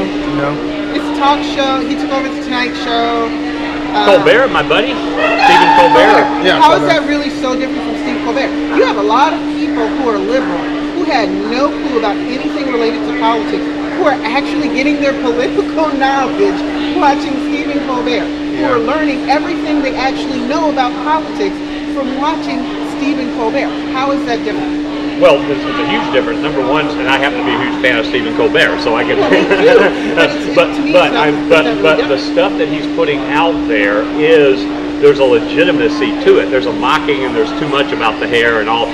But when he's talking about core political ideas, he's not pulling out of the toilet stuff that's untrue, that's fabricated, that's propaganda. I have not heard him deliver propaganda as far as policy. My thing is, nobody's fact-checking. They're not fact-checking him any more than the Alex Jones fans are fact-checking Alex Jones. Well, how do we know they're not fact-checking him? Just because if you're not... I know. Because I talked to this guy, a bunch of people actually, who've never voted before in their lives until 2016, when they voted for Bernie Sanders.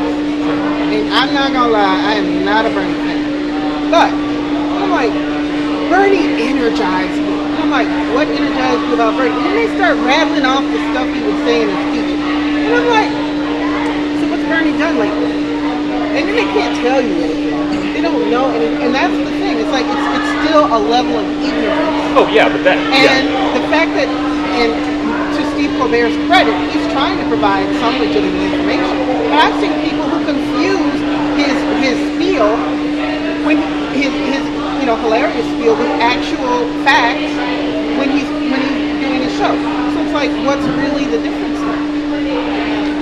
Well, there is a difference between saying stuff that harms people and saying and joking and humor. And I don't know that I've never seen anything that he said that caused people to take a stance or an action that's going to harm people. And that's what Alex Jones does. Alex Jones teaches and really demonizes an entire category of people as being intrinsically possessed of the devil. I agree with that to extent, but I also think that, even when you're talking about Steve Colbert, you are always going to have extremists. And unfortunately, a lot of people take what Stephen Colbert says and they take it to the nth degree. So it's like, and it creates problems. It creates churn. I can't believe the amount of churn I'm getting in my group on Facebook. Because whether it's an extreme liberal or an extreme conservative, they're like, I can't deal with this anymore. You're biased. I'm out of here. And they leave. And the reason they leave is because they can't talk about Trump's hair. They can't talk about Nancy Pelosi's a drunk. They can't, because that's not what we do in my group. And so they have trouble simply because they can't be spiteful and vindictive. And so I think the underlying thing is, we've lost. I don't know if we ever had. If we ever had civil debate in the first place. I would like to generate that, but it seems as if social media makes that vindictive kind of conversation more prevalent. But we're actually wired for. So imagine this: both parties. I mean, just as a scenario testing here, imagine that MSNBC and Fox News were in business precisely to generate and focus on who can we hate. Jerry Springer. Look at how successful Jerry Springer was as a show.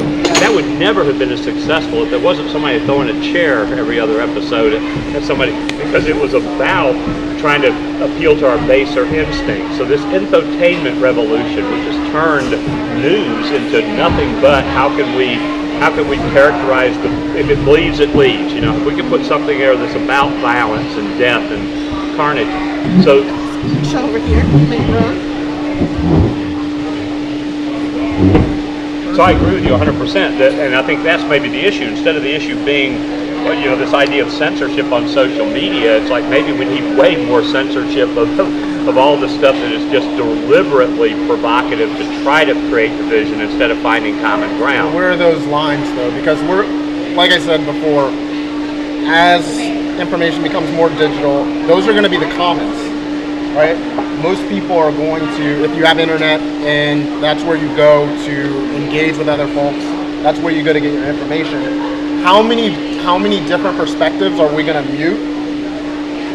And will that create an echo chamber in and of itself where we say, okay, if you sound anything like this, you're not allowed to participate in the dialogue, and now you don't have those other perspectives because they're not meeting that standard. So I don't think we really know what that standard is, and I'll give you an example real quick.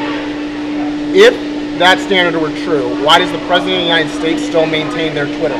Why do they still maintain a presence on Facebook? I can explain Twitter and the Facebook thing to the President. Because they retweet these white supremacists. He retweets them all the time. He retweeted, fake information about Nancy Pelosi recently. Yeah. So if it's about standards or terms of service, why do our most famous users still maintain their presence? The president maintains his accounts because he has put Twitter and Facebook in an awkward position. Yeah. And the awkward position is because he kept tweeting as the president, sure, it becomes a federal record. They can't delete it. They can't kick him off. They really can't. They have their TOS. The reality is they can't, because it's now an official government record. And to cut him off is to cut off basically the rest of the world from engaging with our government, because that's how he has systematically chosen to engage with us. And so let's be real. Social media itself is in a weird place, because on one hand we're saying, oh, these are private platforms, except you have the president communicating on those private platforms, communicating with people. That's why he had to unblock all of those people. Yeah. Because you can't cut off dialogue with the government like that. Yeah. So, maybe there needs to be a more serious conversation about, is there such a thing, or should there be such a thing as privately owned social media. But why can't they? So as a platform, like for instance, Redder News, the president makes up an account, and then he doesn't abide by those standards. The president's very litigious. Why can't Twitter sue him for damages against these folks? Because he actually is slandering people, putting out false information about. So why don't they take that kind of stand? If they can't erase it because of historical stand, they have to keep that for historical reference. Then why can't they go after him in court based on what he's doing? Terms of service? They could, but what's the harm for violating terms of service? The only people who have a case against him for terms of service for harm, and because that's the actual standard for in court, you have to demonstrate harm. Yeah. There's no harm in Twitter. Twitter making fat money off of the president being controversial. The only people harmed are the people he's lying about. Yeah. Those people would have to bring the suit because they're the only ones who can demonstrate harm. Well, what you said, if he's damaging, he essentially is damaging their reputation, basically making them contradict themselves. I'd say that's damages. We cannot abide by our terms of service because the President of the United States is putting us in a tight spot. But your terms of service are what you choose to make them. Right. And the reality is harm is typically defined by you have to demonstrate that you have a loss of some kind. What loss does Twitter have from the President? Their reputation as being fair. Well, how do you measure that? I can tell you right now. Like I just dollars, they're making money hands over fist. Well, that's a different standard though. But you can put forth that standard. Reputation, I think, is actually a longer term, or brand is a longer term metric to use than even maybe money. What about character? Which is character, essentially what you're saying. Exactly. How do you measure it? Well, we have depending biblically. Or secularly, or what? How do you measure that in court in order to be able to claim damages so that you can win? Because if you can't prove damages, you cannot win. It doesn't matter whether or not you broke the TOS. If they cannot demonstrate damages, they're not going to be. We cannot delete the president from our platform because the law says we have to keep, their tweets as a matter of public record. But they are damaging our credibility to be able to uphold our terms of service. I'd say that's a decent argument to make. But what's the harm there? How are you harmed? Their credibility is being harmed by not being able to do his tweets. You can't really make that claim about their credibility because their virtue, they are constrained from exerting their virtue. They are constrained. Right, but they do delete all these other folks who are engaging in identical behavior, but for the reasons you said, they can delete those folks, but their hands are tied with this individual. So I think there is an argument to be. I'm not a lawyer, obviously, but I think you could make an argument for that. Yeah, to her point, you can make that argument in court, but again, at the end of the day, it's like, okay, what's the judgment going to be? Yeah. I mean, they could make a judgment that, yeah, we agree, but there's no awarding of any, restitution, or there's no. Well, there's no monetary judgment. I think it's not monetary, and that wouldn't be the goal. The goal would be to change the president's behavior towards using their platform for what it's meant to be used for. If even on the record this happened, where they at least tried to uphold their standards, that would be critical. But they're not even trying. They're just like, okay, well, if the everyday person does this, they go to Facebook jail, they get kicked off, they get suspended, their Twitter account is gone. But if the president does it, literally retweets what this other individual got kicked off for, then what's the difference? They're literally able to continue their message to the President of the United States because guess what? He's not getting kicked off this platform. So that's what you're looking for. You're looking for an injunction to say... Just to be on the record. Just to put it on the record to say this is an issue. We are at least trying to combat their influence. If you can't take them off, at least show that you're trying. It puts us in an awkward position where now you're legislating from the courtroom. Because there's no legal recourse. There's no legal. The only thing you have is a term of service. That's already been brought to court. They lost that fight. The legal recourse. Okay, social media didn't exist when that law was put into place, right? Well, that's one of the problems with our laws. So we can update it. The legal recourse would be, hey, Congress, if the President of the United States must have a Twitter account because they're the President of the United States, we have to have historical records maintained, why can't the legal recourse be, okay, we took this to court, the Congress needs to change the law to say if the President of the United States insists on abusing the terms of service and also abusing their ability to have their, their account maintained as public record, then the private platforms that host them do not have to any longer keep up with that law. Is that really then Twitter's issue, or is it Congress's issue? Because Congress can do that now without Twitter going to court. I think what Twitter should do as a company and as to maintain their credibility and character and be able to say without contradicting themselves, these are our terms of service, they should at least put that in place to show that they are, they don't pick, and choose their favorites, because that's what they're doing right now. They have no credibility when it comes to their terms of service. No, they actually do, because they wanted to sanction the president. They were told you can't do that. They were told you can't shut him down, you can't turn him off, because it's a government record at this point. And Mark Zuckerberg went to Congress, literally, they sat him down and asked him, hours worth of testimony. It goes the other way too. If a company as powerful as Twitter wants to take up issue, they can go to Congress and basically say, we're putting you on notice, you need to fix this because you're tying our hands for keeping them on our platform. But isn't that doing exactly what we have an issue with right now, allowing corporations to dictate legislation? We might need the legislation, but let's think about it seriously, why isn't Congress working on legislation now? Right. They know it's an issue, they know it's a problem, they're not doing it, why? But that's the same exact answer to the question of why Congress is doing nothing for a treasonous president who consorted by any reasonable definition with Putin to be able to sabotage our elections, which is just about as impeachable as I can imagine an offense being. And they're doing absolutely nothing on that too, because right now you've got a veto power in the Senate that's just not going to get anything done, and we don't want to stir the coals too much even on the left. So Congress is not accountable to the people at all. So we've already Congress has to be what we've often seen. I think no matter what, we've seen that Congress often has to be nudged and pushed and prodded into action. Why? Because what they do is they use us as an excuse to not act. My constituents will never go for this, therefore I cannot take this action, because they don't want me to do it. But then all of a sudden we say we want to do it. They do. A lot of these folks that's all they act on is polls.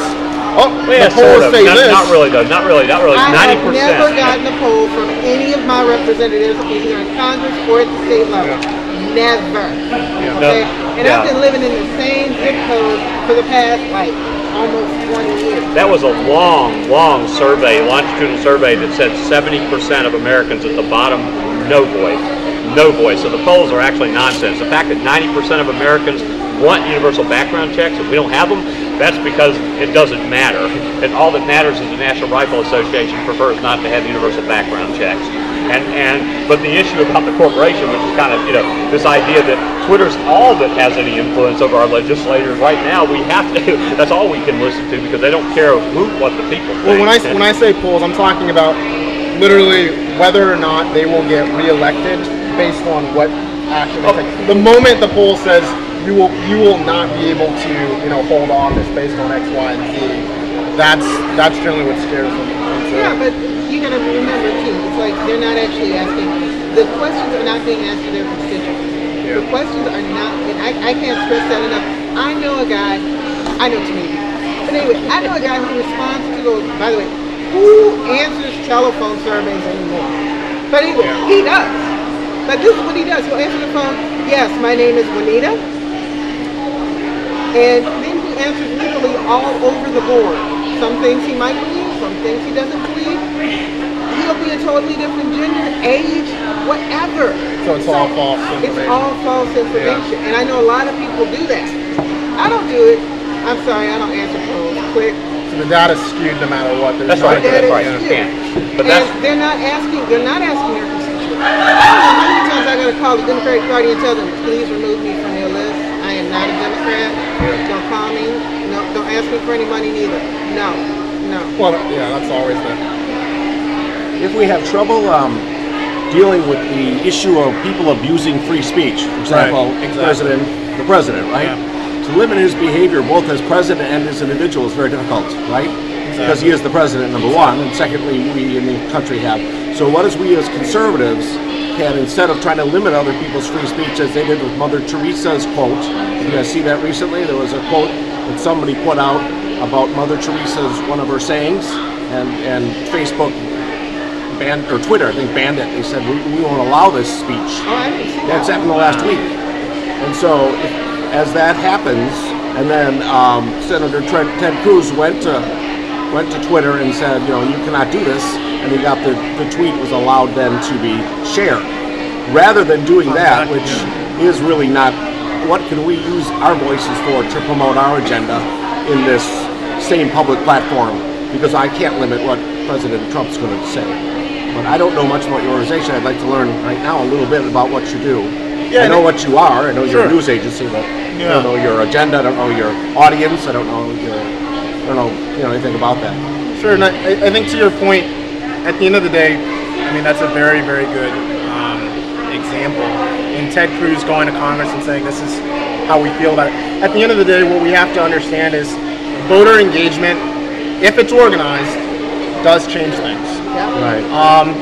What I do see, and what a lot of politicians aren't apt to say, because you're antagonizing your constituents, is why aren't you guys more involved?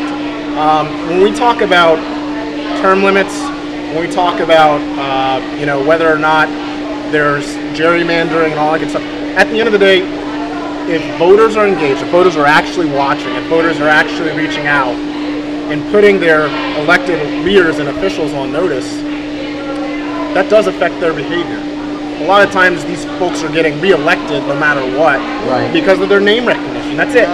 It's just name recognition. And we just saw, I don't know if you saw, there was a recent documentary on Netflix about, various women that ran for Congress, one of them being AOC, Alexandria Ocasio-Cortez. But one of them was Cori Bush, and she was running basically in a district that had almost universal name recognition for the incumbent. And she had a very uphill battle because everyone come election time just said, I'm going to vote for this guy because they've been in office for however long and they're, they're the universal name. So to answer your question about what Redder does, this is one of our tools in our arsenal, is just to make sure that we're talking to one another. News is digital. It's going to become more digital over the next decade and beyond. Where newspapers used to be where you got most of your information from, right now that's online, and there were only a few major news channels back in the day, right? There is not that same level of certainty and trust and confidence that we can put in the news publishers and sources that exist right now. Media literacy for people that are millennials and younger, they've grown up with knowing internet for their entire lives. There are babies that are going to grow up literally knowing how to use an iPad, from the time that they're 3 years old. So they're going to be inundated with a constant barrage of information, much of it false. So what do you do? Where we come in is we try to make sure that there's a personal and an in-person kind of involvement and engagement with folks, because the only way you're going to kind of sift through that is if we're actually looking at each other, talking, across the aisle. It's easy online to demonize the other side because, like we were talking about before, we get placed in these silos, we get placed in these very neat boxes because, again, that makes our politicians very comfortable. Well, if I know that you are a conservative, it will allow me to, fill all these boxes out and say you're in this lane. If you're a liberal, you're in this lane. But then what gets very uncomfortable for them is if there's nuance. This is what, I'm sorry? If there's nuance. Nuance. Okay. A pro-choice conservative gets kind of uncomfortable. a pro-life liberal. Well, what do I say to this guy or gal now? Sure. How do I broker, these deals with these folks, or how do I gain their trust and confidence if they don't necessarily believe in every wicket of the party line? Right. And the only way we can do that is if we actually talk. And to Nolan's point earlier, more and more when we actually talk to each other, and we have diversity and transpartisan engagement, we actually realize that we do happen to agree on a lot more than we disagree on. It's just finding those things. So I think really one of the only ways you can do that is creating an environment where it's safe to do so. It's safe to have. I think Tommy Lauren is one great example. She worked for The Blaze. The what? The Blaze. It's a reliably conservative news outlet online, right? Sure. So, she came out as having pro-choice nuances in her policy, in her politics. Guess what? Right after that, she didn't have a job there anymore. Yeah, she had a lot of hate mail. I mean, this is the reality we live in. And millennials are not monolithic.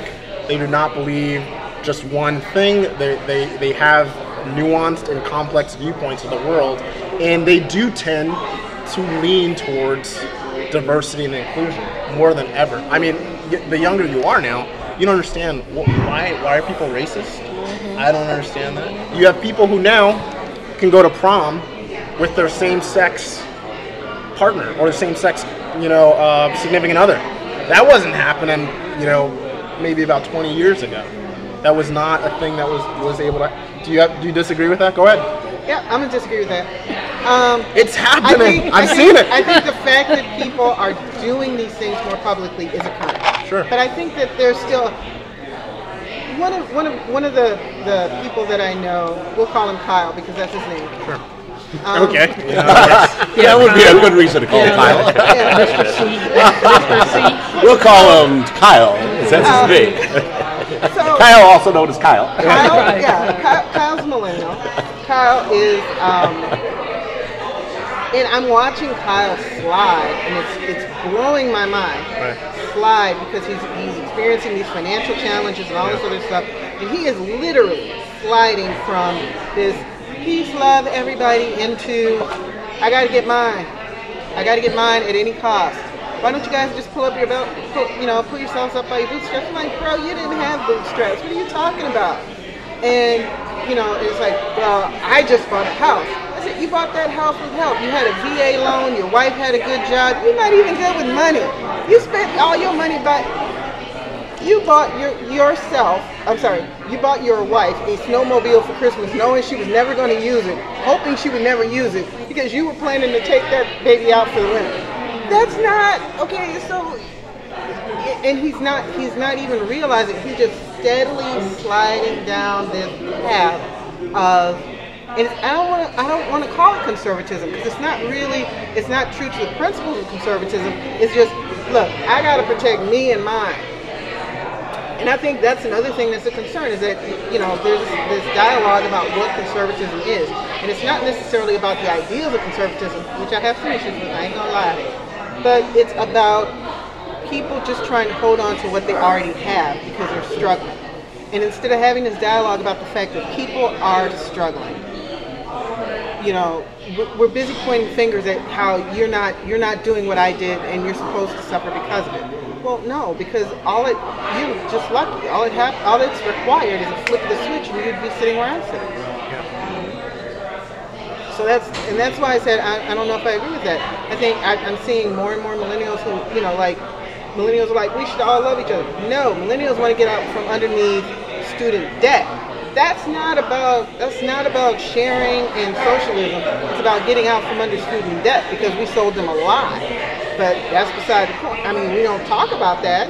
We just talk about the debt and how we need to address the debt. And it's like, why don't we start addressing the fact that we sold them a lie? That we made them believe that a degree equals skills, ability, and talent. That we made them believe that if you get the degree, you're automatically going to get a white-collar job. And then you'll never have to sweat a day in your life. I mean, these are lies we told people. And they believed it. They bought into it. They went and got that degree in basket weaving because it didn't matter what your degree was as long as you had one. And then they found out we lied. Now, so how do we deal with it? So that's why I say it's not, I don't think millennials are really so much different from any other generation. I think what it is, the biggest thing that's different is they're more likely to say, you know what, this is who I am. This is who I am. Yeah. I love a man, I love a woman, I might love my pet dog, I don't know. But whatever, this is who I am. I think that's cool. I think for myself, you have to, I'm very a strong pro-life and I'm very strong conservative, and traditional value is very important to me, but I'm wading into a generation which that doesn't exist. So I have to make a decision. I will remain pro-life, but in these other areas, I'm going to have some compromise with people's values because they are very much become the standard value for Americans, unfortunately, in the area of, for example, gender issues, same-sex issues. So how do I, again, be bipartisan, and where are that middle issues between conservatives and conservatives and liberals, Democrats? Where are those issues that we can work together on? Because we are one nation. We have to work as one nation in this agenda. And how do we, if we're going to be effective, that is, if we want to be effective, how do we find issues that motivate people, jobs, for example, and student debt, and then how do we find things that we can work together that are able to get through Congress? One example is pro-life. I'm very pro-life, but no president since Reagan has appointed justices conservative enough to overturn Roe versus Wade, and that's because they look at the culture and they say, well, the culture is largely pro-choice or pro-abortion, and I'm going to respond to that. I think that's what happens. Although Trump may have appointed two justices, even in all his flaws that he may have done this, and I don't know what's going to be the response to it, because they generally follow tradition. But my point is, the overall issue is how can we as individuals join together and push forward issues with our voices rather than try to censor other people's voices. Yeah. Even though it's happening, it's wrong. Exactly, but go ahead. Oh, sorry. So a couple things. One, traditionally, justices who go onto the bench, regardless of what position they are, become more liberal over time. So that's a thing. That's just a real thing, traditionally. Two, on issues, for example, like around same-sex marriage, and I'm not telling everybody they got to do it the way I do it, but this is how I do it. How is what you're doing impacting me? And if it's not, more power to you. Have peace. Good luck. That's basically it. And then, 3, how do we continue to have this dialogue? We do this. We come and we sit and we look each other in the eye. It's really hard to be a jerk when you're sitting there looking at somebody's face.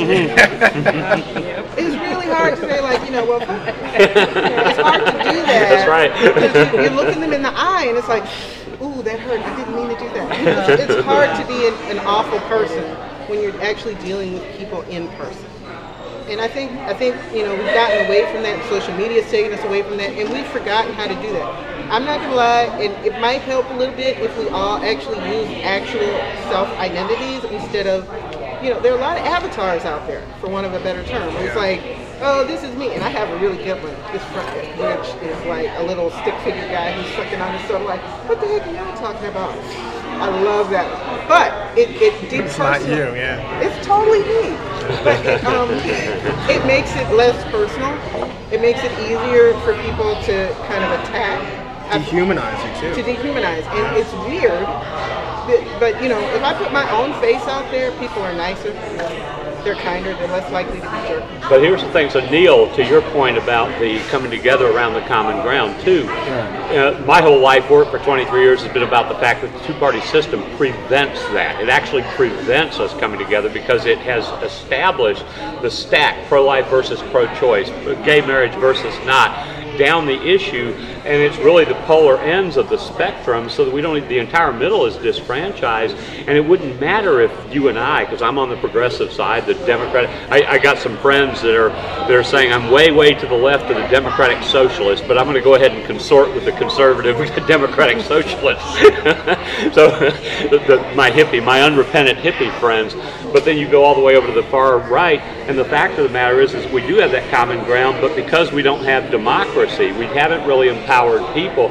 We can sit around this room, and if we came to some agreements about some things, it wouldn't make a diddly bit of difference, because whatever we agreed to, neither party would embrace. I promise you that on most social issues, we would end up, because we are nuanced, because we would look at personal responsibility and social responsibility, and we would be just not listened to. But if we had 10,000 of these happening, if we had 10,000 of these groups across the country, then you got a critical mass at some point that says, wait a minute, why do we live in this two-party divided system? And the challenge is really compromise. I think it is compromise. I mean, I have a lot of my views here I think would be echoed, but if we go out beyond and go to the next 50, 100, 1,000, 10,000, it gets watered down. But those core needs we all have as human beings and as Americans are still there.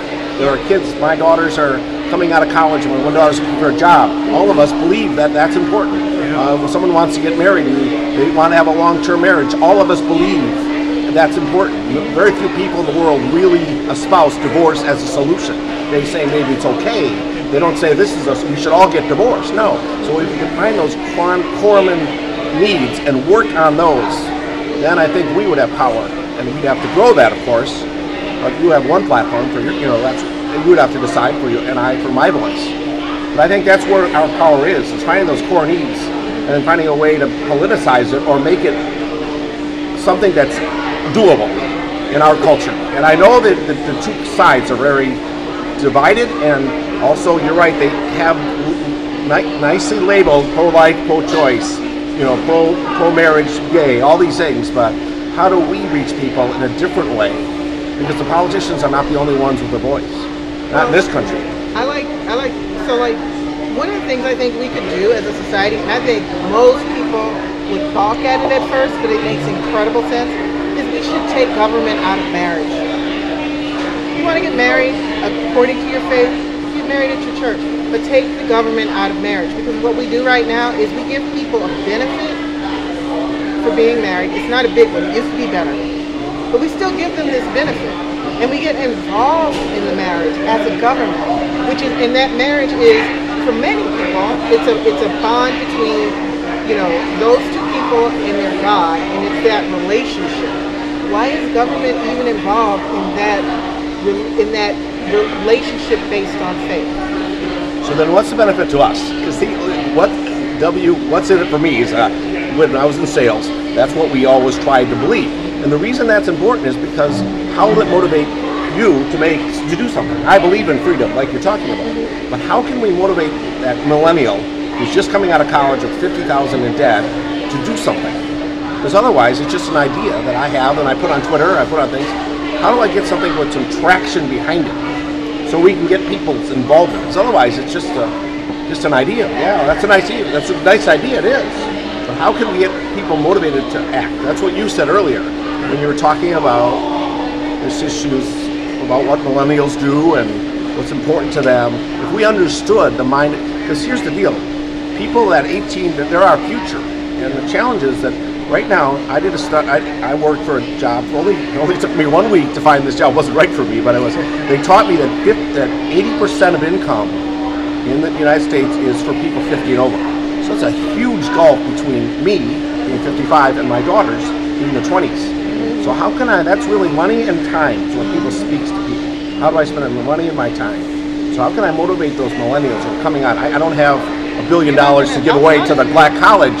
I don't happen to have that. But what do I have that I can help in a real way? That gets into a conversation that typically gets shut down because it addresses the fact that we have wealth and equity in the first place. We have huge wealth and equity in this country. Right, we do. And part of that has to do with, and I don't know that you can legislate that. I don't want to legislate. I want to find a way to economize it. I want to find a way where you got to get. You don't have to.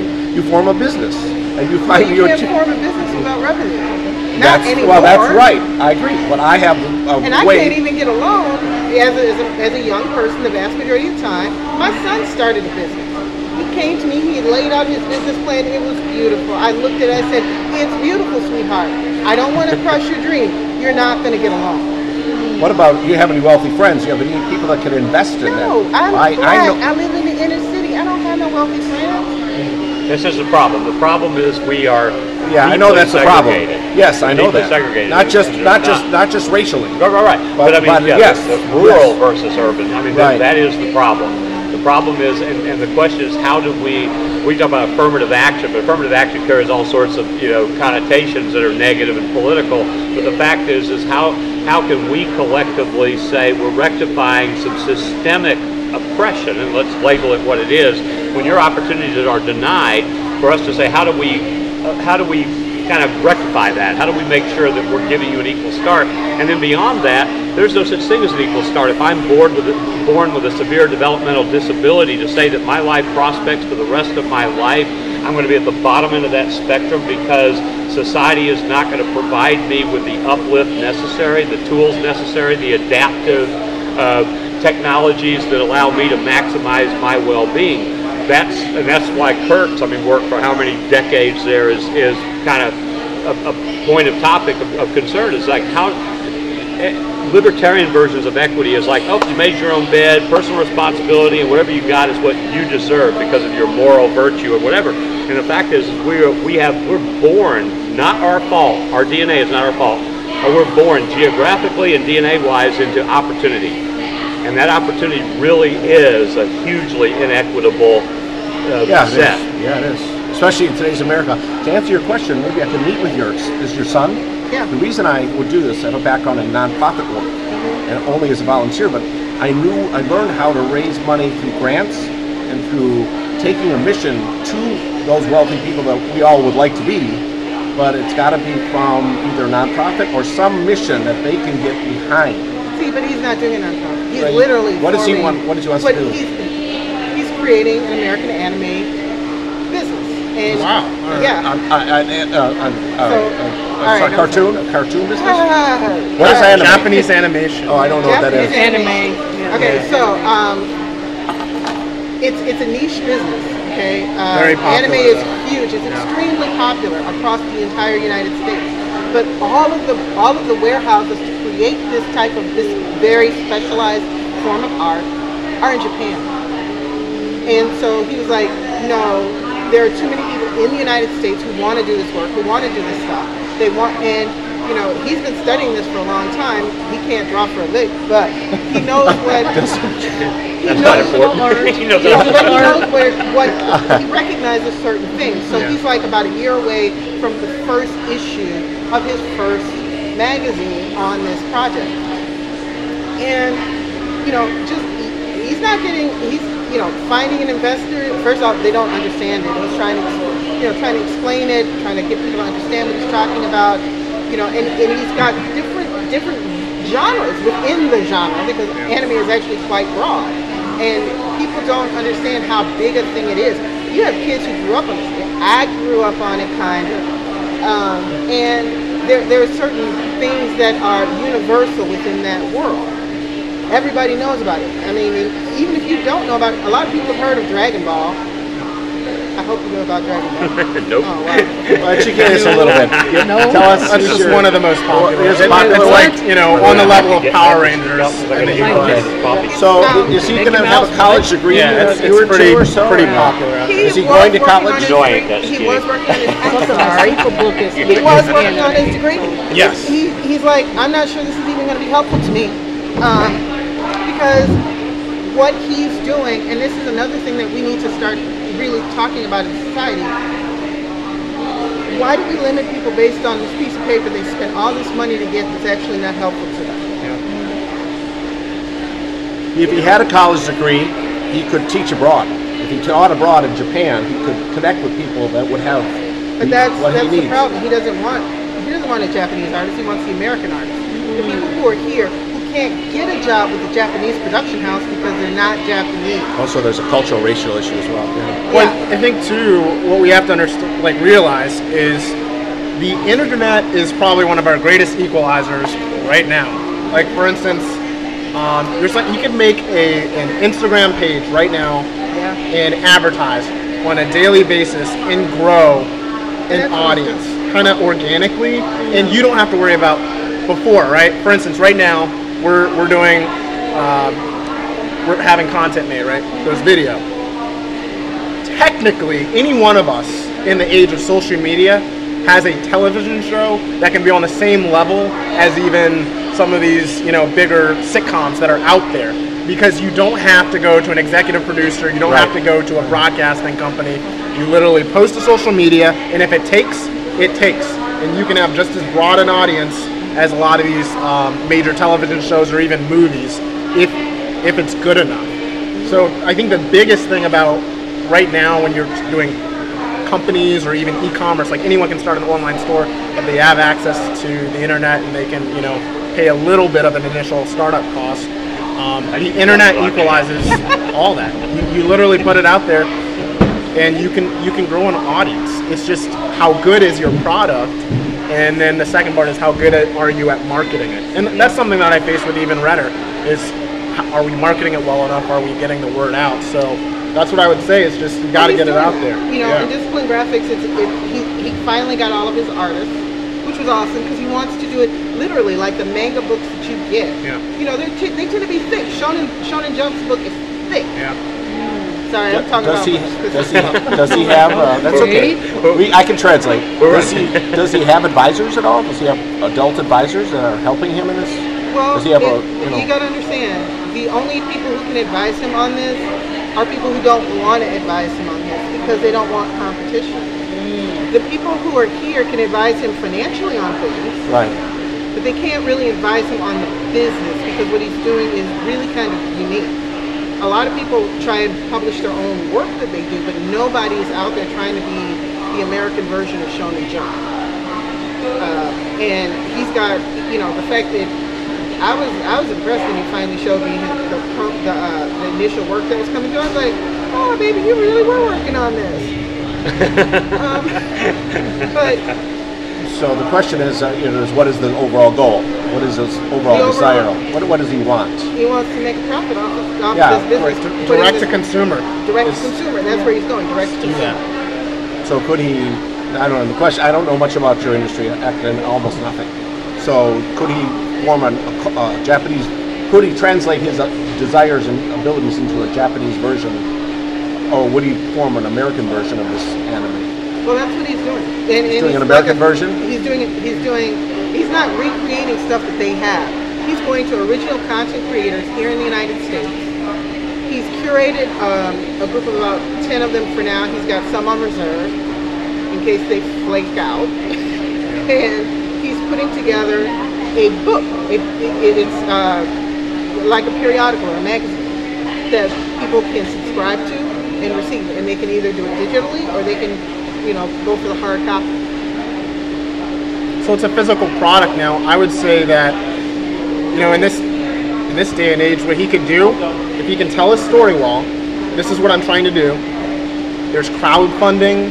There's pre-sales. Hey, if I come out with this book, would you all buy it? Put it on social media. He can literally have those sales made before the physical product is actually done. There's still a problem with audience, so there's still a problem with how do you, because there's a cart horse if you have thing pre-sales, here you have an audience. No. The pre-sales presume that you have an audience. The whole point is if he doesn't, what is his audience? It doesn't presume because if the people sign up to say, I want to buy this product. No, but I'm saying they don't have anything to sign up to unless you've already reached them. So that the idea of marketing is you have to actually have an audience. No. Well, you're fixing the problem that has to be solved, which is marketing. So but you got to get out there. Right? You just got to get out there. He's in all of these nerd circles. Yeah. I'm in some of the nerd circles too. Where the nerd circles. Nerd circles. Yeah. Where you're out there and it's like, and this conversation comes up periodically. Why doesn't anybody in America do this? Oh, this group is doing it. I'm sorry, I'm trying not to advertise during the thing. But yeah. So what's it called? Undisciplined Graphics. Undisciplined Graphics. It's a play on the concept of manga. Manga is that's actually how it translates into English. Undisciplined drawing or art. So it's Undisciplined Graphics is the name of the organization. And he's just I'm gonna give my boy props because when I was raising him, I'm like, oh my goodness, I'm not sure this one, I'm not sure. And he's so specific. He's so particular. He knows exactly how it's supposed to look, exactly how it's supposed to turn out. He's got his plan. He's like, we need to get this many subscribers. I cannot advertise to the pool of people until I'm closer to the release date. Because when you sign people up too soon and you don't produce anything for them, you lose them. Yep. So he's got this very well laid out, very well mapped, and he's been using other avenues to raise revenue. Because I told him, you're just not going to get. You're not going to get. You can maybe go to the crowdfunding thing, and I did recommend that to him. You can potentially go and try and do this other stuff, but I'm just telling you, because what you're doing is so different, and because everybody's you have to first explain the market. Yeah. And even though you have all these nerd circles where all the nerds get it, most of them are not in the positions that they're going to be able to give you money for it. So, how would he make this appealing to an advertiser? Who would his audience be for consumers? It sounds like young adults. Well, you got to understand, anime is a whole world unto itself. So, for example, Kyle, that we were talking about. Kyle's business has a business he calls Nerdwood, where he builds custom furniture and pieces for people based on their infatuation with all things nerdy, anime, video games, what have you. And this is how I met Kyle actually, because at my house right now, there is a bed designed for my teenage son. He's 19 now. And it's a Kingdom Hearts bed. It's green and black. It's got the Kingdom Hearts logo on it. It lights up from behind, so it's really cool at night. It looks really awesome. I'm so jealous. But, and so this is what Kyle does. So there's this whole network of potential advertisers, of people who are already in this space, who are creators, who need to be able to get their product advertised to the right audience. And there's shows, if he, and it does, it's kind of cost prohibitive depending on what you go to, but I mean, anime shows are very, very heavily, trafficked. He goes there and he had a booth or something, figured that part out. He literally would gain exposure overnight. Yeah. So it's all these things combined that you have to do, and it's consistency. Just Instagram, social media outreach, and then being physical and being out there and handing out those cards. But to take us back to what our subject matter was, how do we integrate this conversation with what we're talking about? This is where the power is in helping people versus ideas. In school, where home ec was, instead of all the stuff that we're learning, the stuff that I know I don't use, that I had to sit through. Can we get home ec back though too? Yeah. Well, put business and finance and entrepreneurship kind of lessons home ec used to teach people how to balance a checkbook. Yeah, I didn't learn that at home. I learned how to cook pancakes and go on DaveRamsey.com for that. You can learn all that on Ramsey. Yes, I know Dave Ramsey. Right. Entree Leadership. Right. Neil, you and Ula would never, in a normal context, ever have. I'm just being honest here. Intersected in terms of, except that this brought you in. We came together around this common idea, and that's what Kurt and I are working on, trying to conscript him this idea of a broader context for meetups that would include this. So it's not just politics. Tell us what is your desire? Tell us. Kurt, can I? Do you want to speak to One America, or you want me to? You're wiggling around. You better do it. Okay. Hey everybody, I hope you enjoyed that episode of the Redder Podcast. There's a lot more where that came from. Just want to take this time to ask you to subscribe, rate us, and share with your friends. Until next time.